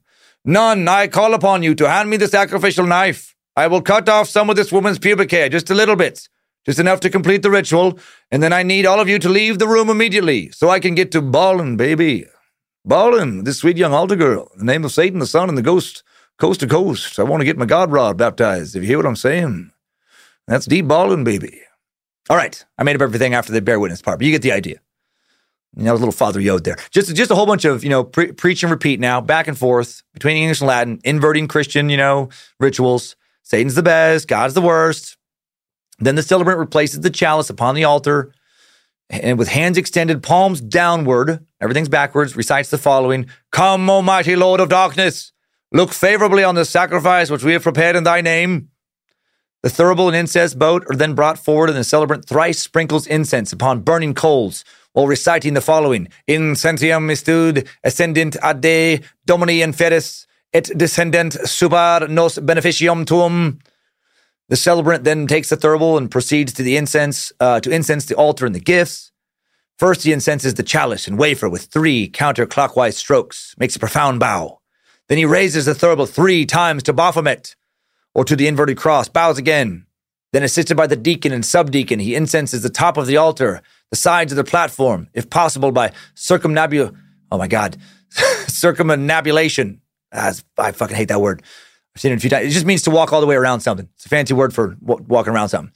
The thurible is returned to the thursifer, and the celebrant and deacon and subdeacon go back and forth quite a bit. A whole bunch of Latin mumbo jumbo. Lucifero is way, evil ye, igbe, I'm ye, te, Aten se, is ye, ethe, erst way, ost me, evil ye, uge, ever ye. That was actually Pig Latin, but you get the idea. Thank you, Internet, for a Pig Latin translator. Yeah. After all the Latin, dark, spooky gobbledygook, celebrant then says, Therefore, almighty and terrible Lord of darkness, we entreat you that you receive and accept this sacrifice which we offer to you on behalf of this assembled company, upon whom you have set your mark, that you may make us prosper in fullness and length of life under thy protection, that may cause to go forth at our bidding thy dreadful minions. I have minions cracks me up, it just sounds so fucking silly. For the fulfillment of our desires and the destruction of our enemies, in concert this night we ask thy unfailing assistance in this particular need. And at this point, the celebrant says what the special purpose is for, like why this mass is being conducted, what's being offered. We are gathered, O Dark Lord, because we are sick and tired of Randy's bullshit. He always forgets his wallets, O Satan, when it's his turn to pay for dinner. He has plugged and flooded the toilet not once, but thrice at Rita's apartment for our weekly Dungeons & Dragons Forgotten Realms campaign. We are pretty sure he created a Yelp account under a fake name and 1-star Jamal's coffee shop when Jamal wouldn't hire him, even though he had no coffee shop experience, and Jamal was very clear about that. And he did his new hires, resume needed to be, a certain situation. And Lucifer, please plague him with the spiders or curse him with a painful bout of constipation for at least 5 days, but no more than fucking 10. And thank you, Dark Imp of the Netherwood, whatever. You get it. I have no idea what purposes they gather for. He leaves that open-ended, whatever you want to call upon Satan for. Anyway, after the purpose for the gathering is stated, the celebrant says, In the unity of unholy fellowship, we praise and honor first thee, Lucifer, morning star, and Beelzebub, Lord of regeneration, then Belial, prince of the earth, and angel of destruction, Leviathan, beast of revelation, Abaddon, angel of the bottomless pit, Asmodeus, demon of lust. We call upon the mighty names of Astaroth, Negral, Behemoth, fucking bunch of dumb, weird, stupid names, bunch of made-up demon names. And by the end, by their assistance, we may be strengthened in mind, body, and spirit. Yada, yada, yada. The celebrant then extends his hands, palms downward over the offerings on the altar, recites a whole bunch of Latin again. And then someone hits the gong. And then shit gets weird. The celebrant asks for a blessing, and then the subdeacon brings forth a chamber pot, and the nun lifts up her habit and pisses into the pot. Not kidding. This is part of it. Showbiz! Getting some of that hot apple cider there. That's how they do it in hell. And then the deacon says about her piss, She maketh the font resound with the tears of her mortification. The waters of her shame become a shower of blessing in the tabernacle of Satan. For that which hath been withheld pourest forth, and with it her piety. The great Baphomet, who is in the midst of the throne, shall sustain her, for she is a living fountain of water. And then they say some more Dark Lord, mumbo-jumbo. It gets pretty boring. And then the deacon fills the aspergent with the nun's piss, holds the aspergent in front of his dick, not kidding, and does a little hip thrust, first facing the south, then east, then north, and west, each time, sprinkling out her piss. In the name of Satan, we bless thee, this symbol, the rod of life. Then, spills a little piss out again. And then the celebrant takes the Satan wafer, the dark bread or whatever, and touches the naked altar lady between her breasts, and then touches her vagina, and then someone hits the gong. And then they say a bunch of more boring shit. And then the celebrant makes a mockery of the Lord's Prayer, saying, prompted by the precepts of the earth and the inclinations of the flesh, we make bold to say, Our Father, which art in hell, hallowed be thy name. Thy kingdom is come. Thy will is done on earth God damn it. On earth as it is in hell. We take this night our rightful due and trespass not on paths of pain. Lead us unto temptation. Deliver us from false piety. For thine is the kingdom and power and the glory forever. And then the deacon and the subdeacon, they start fucking jerking each other off. They have to be hard at this point. And then the nun starts kind of like playing with her nipples. And then a fucking goat comes in the room. And then one guy grabs the goat and he starts fucking it. Satan, fucking the goat. No, doesn't get that crazy. The deacon and subdeacon say, let reason rule the earth. And then the celebrant says, deliver us, almighty Satan, from all past error and delusion. And having our foot set upon the path of darkness and vowed ourselves to thy service, we may not weaken in our resolve, but with thy assistance grow in wisdom and strength. The deacon and subdeacon say this a bunch of times. Say some mumbo jumbo I mentioned earlier. It's just a tough word. Shamhamafrash. It's some Hebrew word meaning the explicit name. It's kind of a hail Satan in this particular ritual. And then they say a lot more Latin, bunch of mostly boring stuff in English, more sacrilege. And then the celebrant says, O lasting foulness of Bethlehem, we would have thee confess the impudent cheats, the inexpiable crimes. We would drive deeper the nails into thy hands. Ooh, getting real sacrilege here. Press down the crown of thorns upon thy brow. Bring blood from thy dry wounds of thy sides. And this we can and will do by violating the quietude of thy body, profaner of the ample vices, abstractor of stupid purities, cursed Nazarene, impotent. Okay, they fucking go on and on and on. Smiting people, legions of hell, crashing down the gates of heaven. The murders of our ancestors are going to be avenged. And then she gets super weird again. The celebrant inserts the wafer into the vagina of the altar lady. Not kidding. Removes it, holds it aloft to Baphomet, and says a bunch of shit in Latin. And then says, vanish into nothingness, thou fool of fools, thou vile and abhorred pretender of the majesty of Satan. Vanish into the void of thy empty heaven, for thou wert never, nor shalt thou ever be. And then the celebrant raises the wafer and dashes it to the floor. I was hoping he's going to eat it. And he gets trampled by him, and they're just fucking trampling. The guy's ropes. Get out there. Get rid of that stupid wafer. And then they hit the gong a bunch of times. And then they drink wine from the chalice, and then a lot more back and forth with Latin. And they do a bunch of bows and make little fucking devil horn signs with their hands, not kidding. Saying stuff like, Ave Satanas, which is, Latin, Hail Satan. And then the celebrant says, let us depart. It is done. And then the deacon and subdeacon repeat that. Snuff out some candles. And they head out to, I don't know, probably finish playing fucking Dungeons and Dragons. Or watch Lord of the Rings, or whatever. Probably maybe get some food. Maybe get some matzo ball soup or something. Probably hungry after all that chanting. And that's it. Very sacrilegious, very blasphemous, but no babies are killed. The craziest thing that happens is the celebrant, puts a wafer in the altar's vagina, but then doesn't even eat it. I expected more. It all reads, but it all does read out like I expected after getting to know LaVey a bit. It reads like some goth teenagers just mad at their Christian parents. People interested less in pleasing the devil, more interested in just trying to spook some Christians. It reads less like a real religion again, and just it's more of a rebellion towards a religion with some practical live your life advice sprinkled in. Well, LaVey now in his 40s, after these books come out, he's tired of the hands-on nature of his home workshops. All weekly public ceremonies in the Black House come to a close in 1972. Responsibility for satanic activities shifted to the dozens of satanic grottos established around the world. Anton would say, I realized many people were joining our ranks simply because it was a guarantee of friends or because they wanted the glory of passing tests to earn degrees. Much like the Lodge Hall Grand Poobahs. He's tired of, as an organization grows, he says group activities only cause contention, drain vital energy that could be better applied elsewhere, eventually becomes counterproductive. Teaching people that they're all right and society is all wrong, that the only ones who really understand them, that they can relate to, are within the group, is damaging to them in the long run. Hey, wait a minute. He's not talking about the Cult of the Curious group, is he? No way. Our group is awesome that way. We have a good echo chamber. Hail Nimrod. Yay. 1975. Anton continues to make a living selling Satanist literature, also works as a Hollywood consultant. A journalist named Dick Russell wrote Anton LaVey, the Satanist who wants to rule the world for Argosy magazine. And he wrote it while he followed Anton from Hollywood to Durango, Colorado for the filming of The Devil's Reign. And they finally ended the interview with LaVey in Mexico City. Dick also wrote about how LaVey had recently become all but inaccessible to the public at this time, become a mythical recluse, which I guess works for his image, It's time to, he can't bother with talking to people. He's got to work on his dark potions and shit. 4 years later, mid-April 1979, in the issue of the Cloven Hoof, the newsletter of the Church of Satan, Anton LaVey announces a new phase for his organization, the development, promotion, and manufacture of artificial human companions. Yep, sex robots. The Dark Lord focusing on sex robots. This phase of LaVey's life gets super weird. That's coming from me.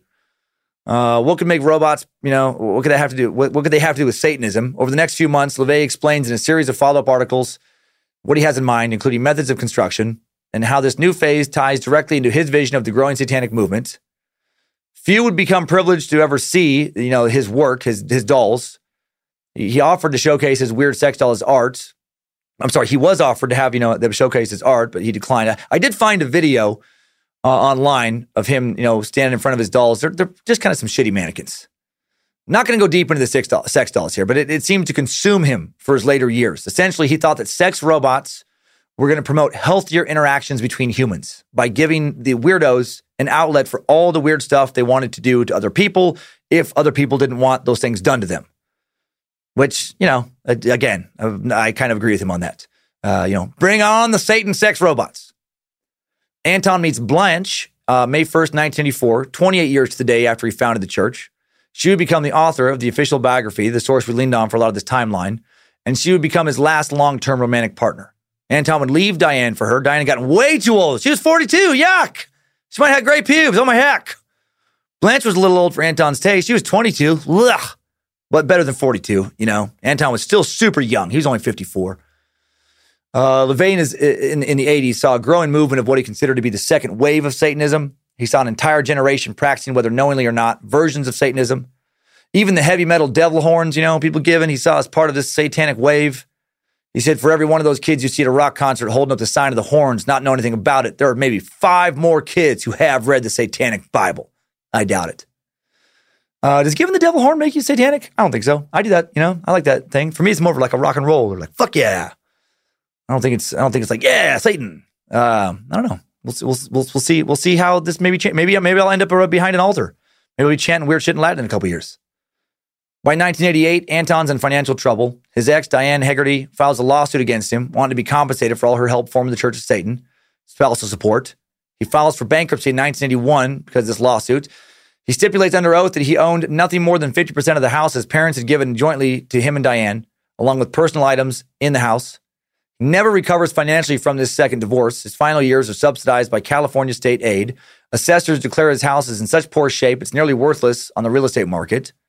The house no longer exists, by the way. It's a duplex now, 6114 California Street in San Francisco. Family members stated that as early as late 70s, the LaVeys were near poverty, frequently having to rely upon Anton's father's generosity. Jesus. It's hard to respect this guy. Dude was writing about all this shit, about being, selective breeding and being superior and don't waste your time helping people who won't help themselves while he lived in a house mommy and daddy bought for him. In his 50s, still living off of daddy's allowance. How pathetic is that? Middle-aged man putting on a fucking devil horn costume and a robe, hanging out with nude women with pentagram necklaces, living off daddy's money. Oh, Dark Lord, thank you for making me your powerful high priest. Thank you for bestowing your secret dark wisdom upon me. I have an evil favor to ask. Oh, Satan, could you please work your way into daddy's mind? Please convince him to give me more of my inheritance now, oh great Beelzebub. Pretty please, Baphomet. I need some new robes, but I'm low on money. It's been hard to get work at the strip clubs lately, Satan. They want to hear the new music. They want the Motley Crue, the Two Live Crew. They don't want the devil's organ anymore. Please get my Calliope career back on track, oh great Dark Lord. August 5th, 1991, his ex, Mrs. Hegarty, was granted a judgment against LaVey. She wins, more than $1 million. So now he's really broke. Man, if only his magic worked. It's almost like this proves his magic never worked. You'd think he'd be able to curse his ex so he could win a divorce battle. The Black House, all the treasured artifacts therein, ordered to be sold within 60 days. All the proceeds supposed to go to Mrs. Hegarty and her lawyers. Later in 1992, LaVey writes his 4th book, The Devil's Notebook. Just contains a bunch of essays about, weird shit, Nazism, terrorism, cannibalism and stuff. No one really reads it. By the beginning of 1993, one of Anton's longtime comrades, San Francisco hotel owner and multimillionaire Donald Werby, buys the Black House, allows the Black Pope to live there again. Diane doesn't love it, but, she gets a bunch of money, gets several $100,000, and he gets to avoid, being out on the street, I guess.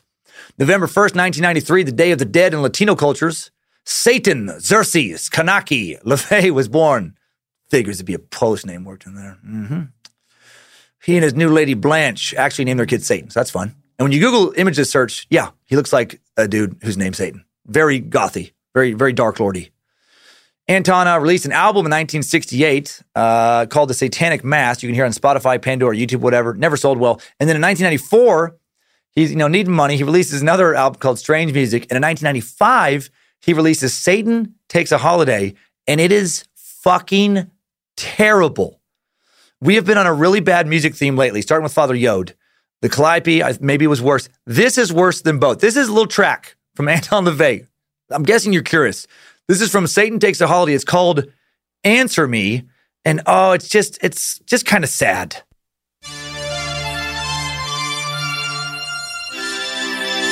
It's like a romance Satan-y kind of vibe.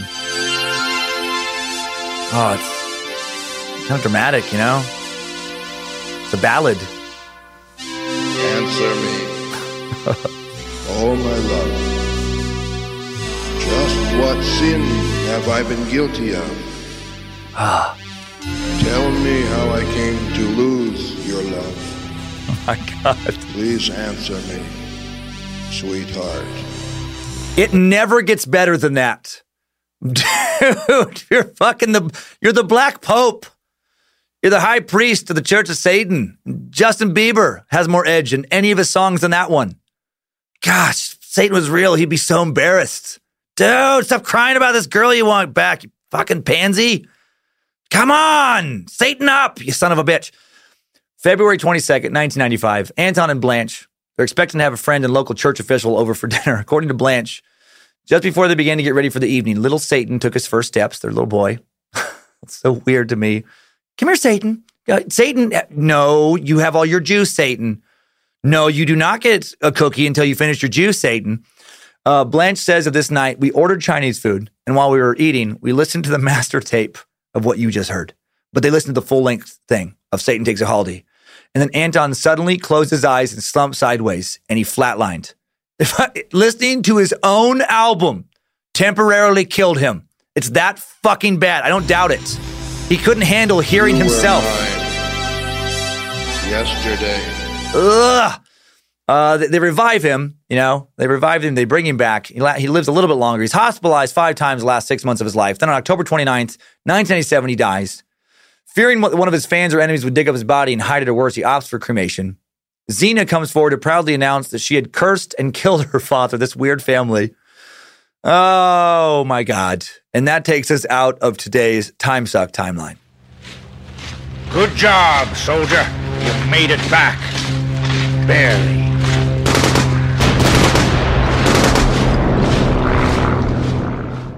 Some quick final thoughts after a word from our final sponsor. Time Suck is brought to you today by Woody Spirit Supplies and more. Spectral Emporium. Today, Woody is giving you 50% off your purchase of his new Beelzebub earplugs. Hi, everybody. It's me, Woody. I know you've heard a lot of evil tunes today, and that's not good for your soul or your mind. So keep Satan out of your sound holes with his new Beelzebub earplugs. Here's what you hear if you're not wearing them. I believe that love was here to stay. And here's what you hear when you do wear them. So that's pretty cool. I mean, do you want to hear something like this? Or this? So get my Beelzebub earplug, please. I need the money. Sales go directly to my Venmo. Charles took over my PayPal account, and he controls my cash flow. I'm down to drinking mouthwash. I could use your help. I hear Charles coming. Save me some drinking money. Whee! Okay. All right. Well, nice to hear from Woody. It's been a while. So now you know more than you ever thought you would about modern Satanism and its founder. Some say the truth is stranger than fiction, and sometimes it is, but not in the case of LaVey and Satanism. Now, the fiction's way stranger than the truth here. His lies are more entertaining than his actual life, and the superstitious beliefs about Satanism more entertaining than the reality. Dude never conjured up a single demon. He wasn't some scary dark lord. He was just a compulsive liar. Liked to play dress up and live off Papa's money. But he did have, I do think, some great thoughts about how to live a life free from some of the judgmental, shame-based constraints that religion does hinder some people with. However, he stole most of those insights from other sources. I don't know. But worst case, at least he shared some good humanist info. He shared some bad info too. Don't rub menstrual blood all over yourself if you want to get some guys to chase after you. I mean, it might work, but with the guys who are chasing you, they're going to be fucking creepy. And of course, there's numerous other forms of Satanism, other similar ideas in the modern world, from the Satanic Temple to Luciferianism, Set worshippers, Christian-based duotheists, even a thing called Transcendental Satanism. Interestingly, though, none of them really kind of pick the Christian Satan and say, let's just be evil for evil's sake. Mostly, they just seem to be trolling Christians, mostly atheists who just also want to troll Christians. Mostly just preach a basic message of don't worry about God's judgment because God's not real. You do you. And I found all this fascinating because so different than what I was taught growing up. I thought, Satanists were actively worshiping the devil, trying to bring actual demons in the world and fucking eat babies and kill virgins or, whatever. But which never made sense to me. Why would you worship the guy who wants to burn your soul alive for all eternity? I mean, I know some people are masochists, but that's some next level masochism. But it's not that. Satanism is basically, again, just atheism and pageantry. A couple rituals. What I don't understand, with all of this kind of magic stuff is where does the magic come from if there's no God, or creative force equivalent of a God? I don't know. Maybe that's just me trying to make sense of the unknowable. I guess, just like, atheists can believe that we're here and we don't need to have been built by some, deity. I guess you could also choose to believe that magic is real and also not built by some deity. So that's it. That's as best I can explain it. Let's rehash some of the best moments from it, or the most important points, with today's top 5 takeaways. Time Suck Top 5 Takeaways. Number 1, Anton was less an evil dark lord and more of a bullshit artist and kind of a dork. He was complicated. He was a troll and a con man, also brave enough, I will say, to push contrarian and mostly, pretty common sense, opinions in a culture that, could have gotten him killed. Number 2, Anton never had sex with Jane Mansfield or Marilyn Monroe. And I also doubt he had a donkey ween or was a judo badass or smuggled guns to the Israelis. Number 3, most Satanists, really just atheists, people interested in various occult practices who typically aren't big fans of Christian dogma. They almost never sacrifice anyone to the devil or have orgies, which is kind of a bummer when you're trying to tell an exciting story about them. Number 4, Anton LaVey wrote the Satanic Bible. How evil does that book sound? But as you now know, not very evil, and neither is the Satanic Church. Not much of a church. LaVey and Satanism, not really a religion. There's some rituals and some philosophic principles. It may qualify as a religion for tax purposes, but no more of a religion really than being like a Freemason. It's pragmatic advice wrapped up in some blasphemy, twisting a Christian commandment such as honor thy father and mother into don't harm children. Number 5, new info on the Church of Satan's website's frequently asked questions page, which I love. One of the questions is how to sell your soul to Satan. And their answer is hilarious. Satanists do not believe in God, Satan, heaven, or hell. There are no souls and nobody to buy them. If you want something out of life, get off your lazy butt and work for it. That is their quote. And I like that last thought. Thank you, Satan. Time Suck Top 5 Takeaways. So that's it. Church of Satan sucked. Thought it would be so much more evil. If you did too, and you're bummed that it wasn't more evil, well, head over to Scared to Death, you silly Satan pants person. More fear and spook over there for sure. Thanks to the Time Suck team. Thanks to the Queen to Suck, Lindsay Cummins, High Priest of the Suck, Harmony Vellicamp, Reverend Dr. Joe H.J. Paisley. I bet Joe's wing is way bigger than Anton. I shouldn't say that stuff. He works here. Thanks to the Bit Elixir app design crew. Thanks to Access Apparel. Big thanks to the script keeper, Zach Flannery. If you want to meet more Time Suckers, I keep seeing more and more, shows, more and more out in the wild. It's awesome at the airports, wherever. Join the Cult of the Curious private Facebook group. And for more social interaction, head over to the Time Suck Discord group from the Time Suck app. Link for both in the episode description. Next week, the Manhattan Project. Recent Space Lizard vote winner. Manhattan Project was the code name for the American-led effort to develop a functional atomic weapon during World War II. Spoiler alert, it worked. The Manhattan Project was started in response to fears that German scientists had been working on a weapon using nuclear technology since the 30s and that Adolf Hitler was prepared to use it. It's a suck that involves Nazi scientists, Cold War tomfoolery, conspiracies, some actual science, nuclear bombs, and a lot of interesting info. So get on it. Now let's see what's interesting, in the going on in the cult of the curious in the Church of Time Suck on today's Time Sucker updates.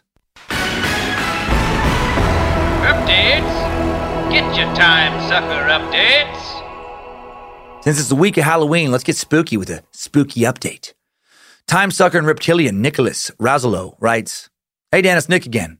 I don't reach out like this, but I figured, that while this is about an older episode, my problem is a fucking creepy one. I've been trying to play catch up, and I've just recently finished the 2-parter for the 20th bonus episode. And when I started listening, I felt like I got creeped out by something hanging around me. I assumed it was just my imagination due to the fact that it was nighttime. And I was in an apartment with no lighting because we were in the process of remodeling, so all I had was a flashlight. It was tolerable until the second part of your episode when you started going over the exorcism and playing Anna's audio logs. I started hearing the walls and ceiling creaking and the units were empty around me. I finished up, grabbed my shit, started walking for the door, and then there was a thud. I didn't want to look back, knowing I didn't want to psych myself out. Since I had more stuff to grab from the unit, so I got the stuff back to where we kept our tools. I go to grab my tape measure just really quick, and the fucking thing is gone from my back pocket. I then went back to the room with my flashlight in hand, grabbed the rest of my stuff, can't find the tape measure, so I look around as I get into the bedroom, which is directly down the hallway from the door. I look around, and the tape measure is in the corner, directly to the left of the door. I don't know how to explain what happened. I don't believe in demonic possession or ghosts, but my sister has complained for a long time about a man standing at the end of her bed. It's harder to pretend that it could have just been a series of odd coincidences. I can't stop thinking about the damn, tape measure. How would it travel 20-ish feet? But now that I share this shitty story, I am proud to share that even with only the first half of your podcast listened to, I'm officially a fully fledged space agent. Wow. Well, thank you for sharing that. I appreciate that, Nicholas. Nicholas, if you're getting spooked, you might not want to listen to the last Time Sucker update. In this update, it's an even spookier ongoing tale. Yeah, man. Yeah, it sounds like you weren't standing in that corner, at least your recollection where the tape measure would be. That is weird. I had something last night in the studio. I forgot to talk about this. I just ignored it, went about my business, but I sat my stuff on the little couch in the Suck Dungeon studio when I came in to do some late night work last night to get this stuff finished. And the dogs, sometimes when they come in, there's these little black racket balls that we throw for them, and they'll be under the couch. I set stuff on top of the couch, and then the ball shoots out, rolls out, from under the couch. But it was weird because I wouldn't think the air would travel through. It's not like, it was just weird to me. I didn't put anything next to the couch where the air would have pushed it out. It was very odd. It's like I went and sat some stuff down and the ball just rolls on out. Okay. I love that people are sucking. Thank you for sending that in. I love that people are sucking who are from my tiny part of the world where I grew up in Central Idaho. Idaho sucker Richard Pate wrote in saying that he knows some of the same people I knew. Dear Grandmaster Sucker, longtime listener, first-time writer. I love the suck. Praise Bojangles. I recently started listening to old episodes when I got, into Time Suck. I found it quite interesting how small the world is. Your youth group teacher and her husband were my music teacher and principal. The Cooks. I grew up in a small town, Horseshoe Bend. Oh, no, well, about 150 miles south from Riggins. I have so many things to say about the suck. We'll write again in the future. For now, I want to say thank you for the countless hours of entertainment and for helping me get to work every morning. The suck keeps me going, has recently become a point of conversation for me and my 10-year-old daughter who love the episodes I allow her to listen to. I get it. Thank you ever so much, your loyal sucker, Dick Pate. Man, the Cooks. Can't believe you had them too, Dick. I hope they were less weird for you than they were for me. I bet you know all about the scandal that affected them in John's later career. I could do an entire Time Suck on John Cook. My God. 2 more messages. First, a sweet one from Autumn Schwab. Sorry, Autumn. Autumn writes, Dan Cummins, I want to thank you and your team for the amazing show the other night in Pontiac, Michigan. It was one of the very rare places where I felt like I truly belonged. I know it sounds weird, but it's true. I could tell I was the youngest person there. I just turned 18. But I talked to other people and they understood me. I've never related to other teens, so I've always listened to stand-up as a way to cope. I hope you know that you and others like you have gotten me through my teen years. I'd say I have the mentality of about a 28-year-old dude, so high school has made me senile. Also, I love your comments on autism and the anti-vax movement. Autism should not be treated like a disease. I have high-functioning autism, and I guarantee you that most of my hardships lie in the ignorance of others. I feel like Aspies are forgotten in the whole autism movement because we aren't seen as autistic, but rather weird, odd, or lazy. I tell people I have it, and the answer is always, oh my God, I would have never guessed. See, you can't tell unless you are familiar with Asperger's. You'd assume that it is nice, but it is not. I'm expected to behave exactly like a neurotypical person. And when I don't, I have been called inconsiderate, lazy, and mean, even by my own family members. I fight a battle every day, but because I fight it so hard, it gives the impression that there is no battle at all. I've been repeatedly denied support at school due to my good grades. I want emotional support, not academic. Barely no one sees all my work, and the constant fight against my battles to seem normal. And a much lighter note, you should do a show in Marquette, Michigan next year. If all goes well, I'll be attending college there. I don't know how many people would show, but it would make for a nice vacation. If you go in the summer, you can see pictured rocks, do lots of hiking and see waterfalls, and you can literally pull off to the side of the road to swim in Lake Superior, the best Great Lake. Thanks for listening to my frustrations and just for your general existence, Autumn. Well, you made my heart happy, Autumn. I just loved hearing about how you belonged. I loved getting into the cold to the curious, right? Get in that Facebook group, meet more people who understand you, and you can enjoy their company. I just love that we have that for you, and I love having you in it. And now a last story. This is a scary one. From Sunny Hill, nice little spooky way to exit right before Halloween. Sunny writes, this is so long, maybe it could have been used on the My Story section of Scared to Death, which we're going to get into this week. Oh, hail the suckiest of all suckers and Lucifina's devotee. First off, I want to thank you enormously for what you've created. I came across Time Suck after the boys at Small Town Murder, Love, James, and Jimmy kept talking about you. Everyone needs more silliness, laughter, and knowledge in their lives, so thank you for providing that trifecta. Also, a shout out to the entire team for producing it because I know it's a team effort. You make me want to imagine hitting less people during my road rage, anger at all the idiot drivers out there. And yes, it is a team effort. Anyhow, shadow people, be afraid, be very afraid. Without a doubt, I am certain they exist. Exactly why they exist, I'm not sure. A strange succubus-incubus hybrid, a creature from another dimension universe, ghosts, bojangles, holy nutsack, who knows? What I do know is that from the early age of 5 years old to about when I turned 18, I was hunted by one of these. Sorry for what is about to be a somewhat long message, but this thing was so much a part of my life during my formative years and affects my sleep to this day. I say 5 years old because that's about the earliest memories I have of it. The shadow person existed for me in my dreams as opposed to being something seen in real life, for the most part. I remember the first attack so vividly. Every nightmare after that got pushed back in fear that remembering them would bring on more attacks. The first encounter with it was in a dream of me sitting in the living room, playing while my parents were watching TV. It snuck from various corners in the room to behind the couch my dad was sitting at, just staring at me, waiting to grab me at the right moment when my parents were unaware. It was dark, tall, lanky, 7 or 8 feet tall, long, tangling arms, long fingers, and you could stare at it all you want, but there were no features you could really point out. Just like a shadow if a shadow were given form. It had eyes, but you couldn't see them. Its face was a blur. I have shivers right now writing this. Its goal for this dream and every dream nightmare that would follow for the next decade would be to try to take me. I woke up screaming that night as it leapt for me. These nightmares would occur probably an average of 3 to 4 times a week, every one of them the same. Totally normal day-to-day scenario until it would appear.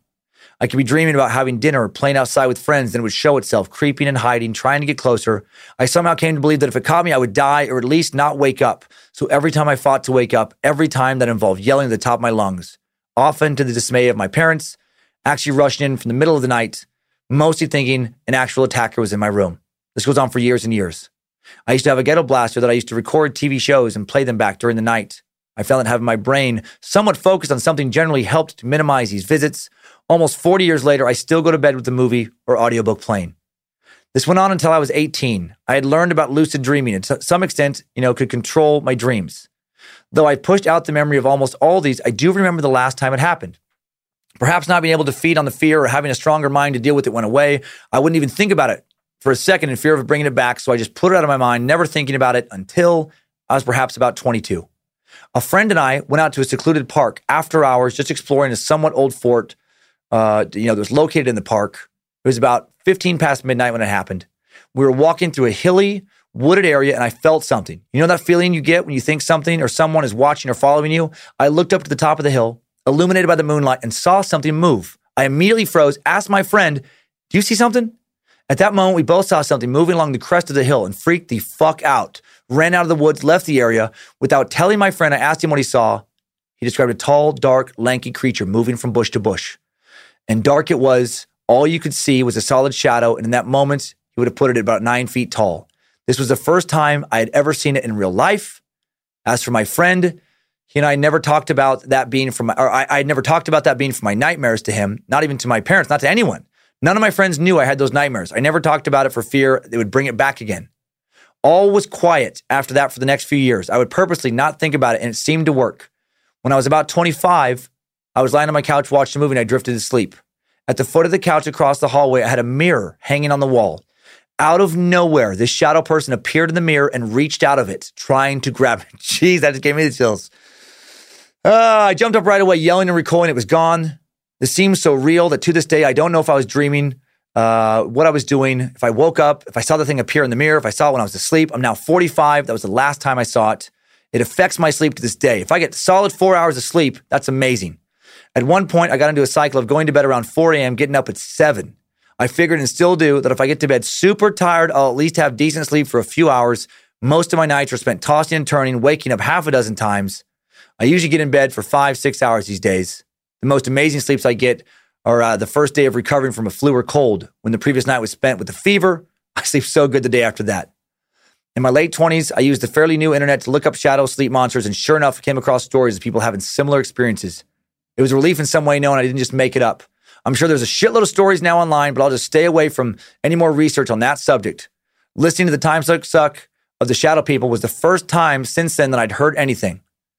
It was around 1979 at the age of 5 when I first encountered this. I'm from a very small town in Quebec that has like 3 TV stations, or had them at the time. For this thing to exist in my mind at that age, at that time period, without being influenced by outside sources, for so many people around the world to have similar experiences, I have to think it exists. As much as we know of the world and universe now, it is so naive of us to think that that we know now, that what we know now is the sum of everything that could possibly exist. Just like it was naive 100 years ago when we generally thought we knew everything. It's naive now as well. So who knows what's out there? Who knows what really exists? I've had many experiences over the years. This was long enough. Sorry for the long email. A devout spacer, Sunny Hill. Fuck, man. Thank you, Sunny. Yeah, that is crazy, man. That is crazy. I joke about all this kind of stuff. Joking about Anton LaVey doing all his weird dark magic. But what if we would have figured it out? What if he would have actually figured out how to do some spell that actually works? It just takes one time for it to change everything. And then instead of making fun of these silly gooses, I'm fucking way more scared. So part of me wants that to happen. Part of me does not. Thank you for your update. I'm glad the shadow people no longer haunt you. And that's it for Time Sucker updates. Thanks, Time Suckers. I needed that. We all did. Well, that's it for today, Time Suckers. Man, I swore I tried so hard to make this so much shorter. Happy Halloween. See some of you in Columbus, Ohio. If you're going to worship Satan this week, I hope your Satan church has better music than anything ever done by Anton LaVey. And, enjoy cotton candy on the main stage. And just keep on sucking.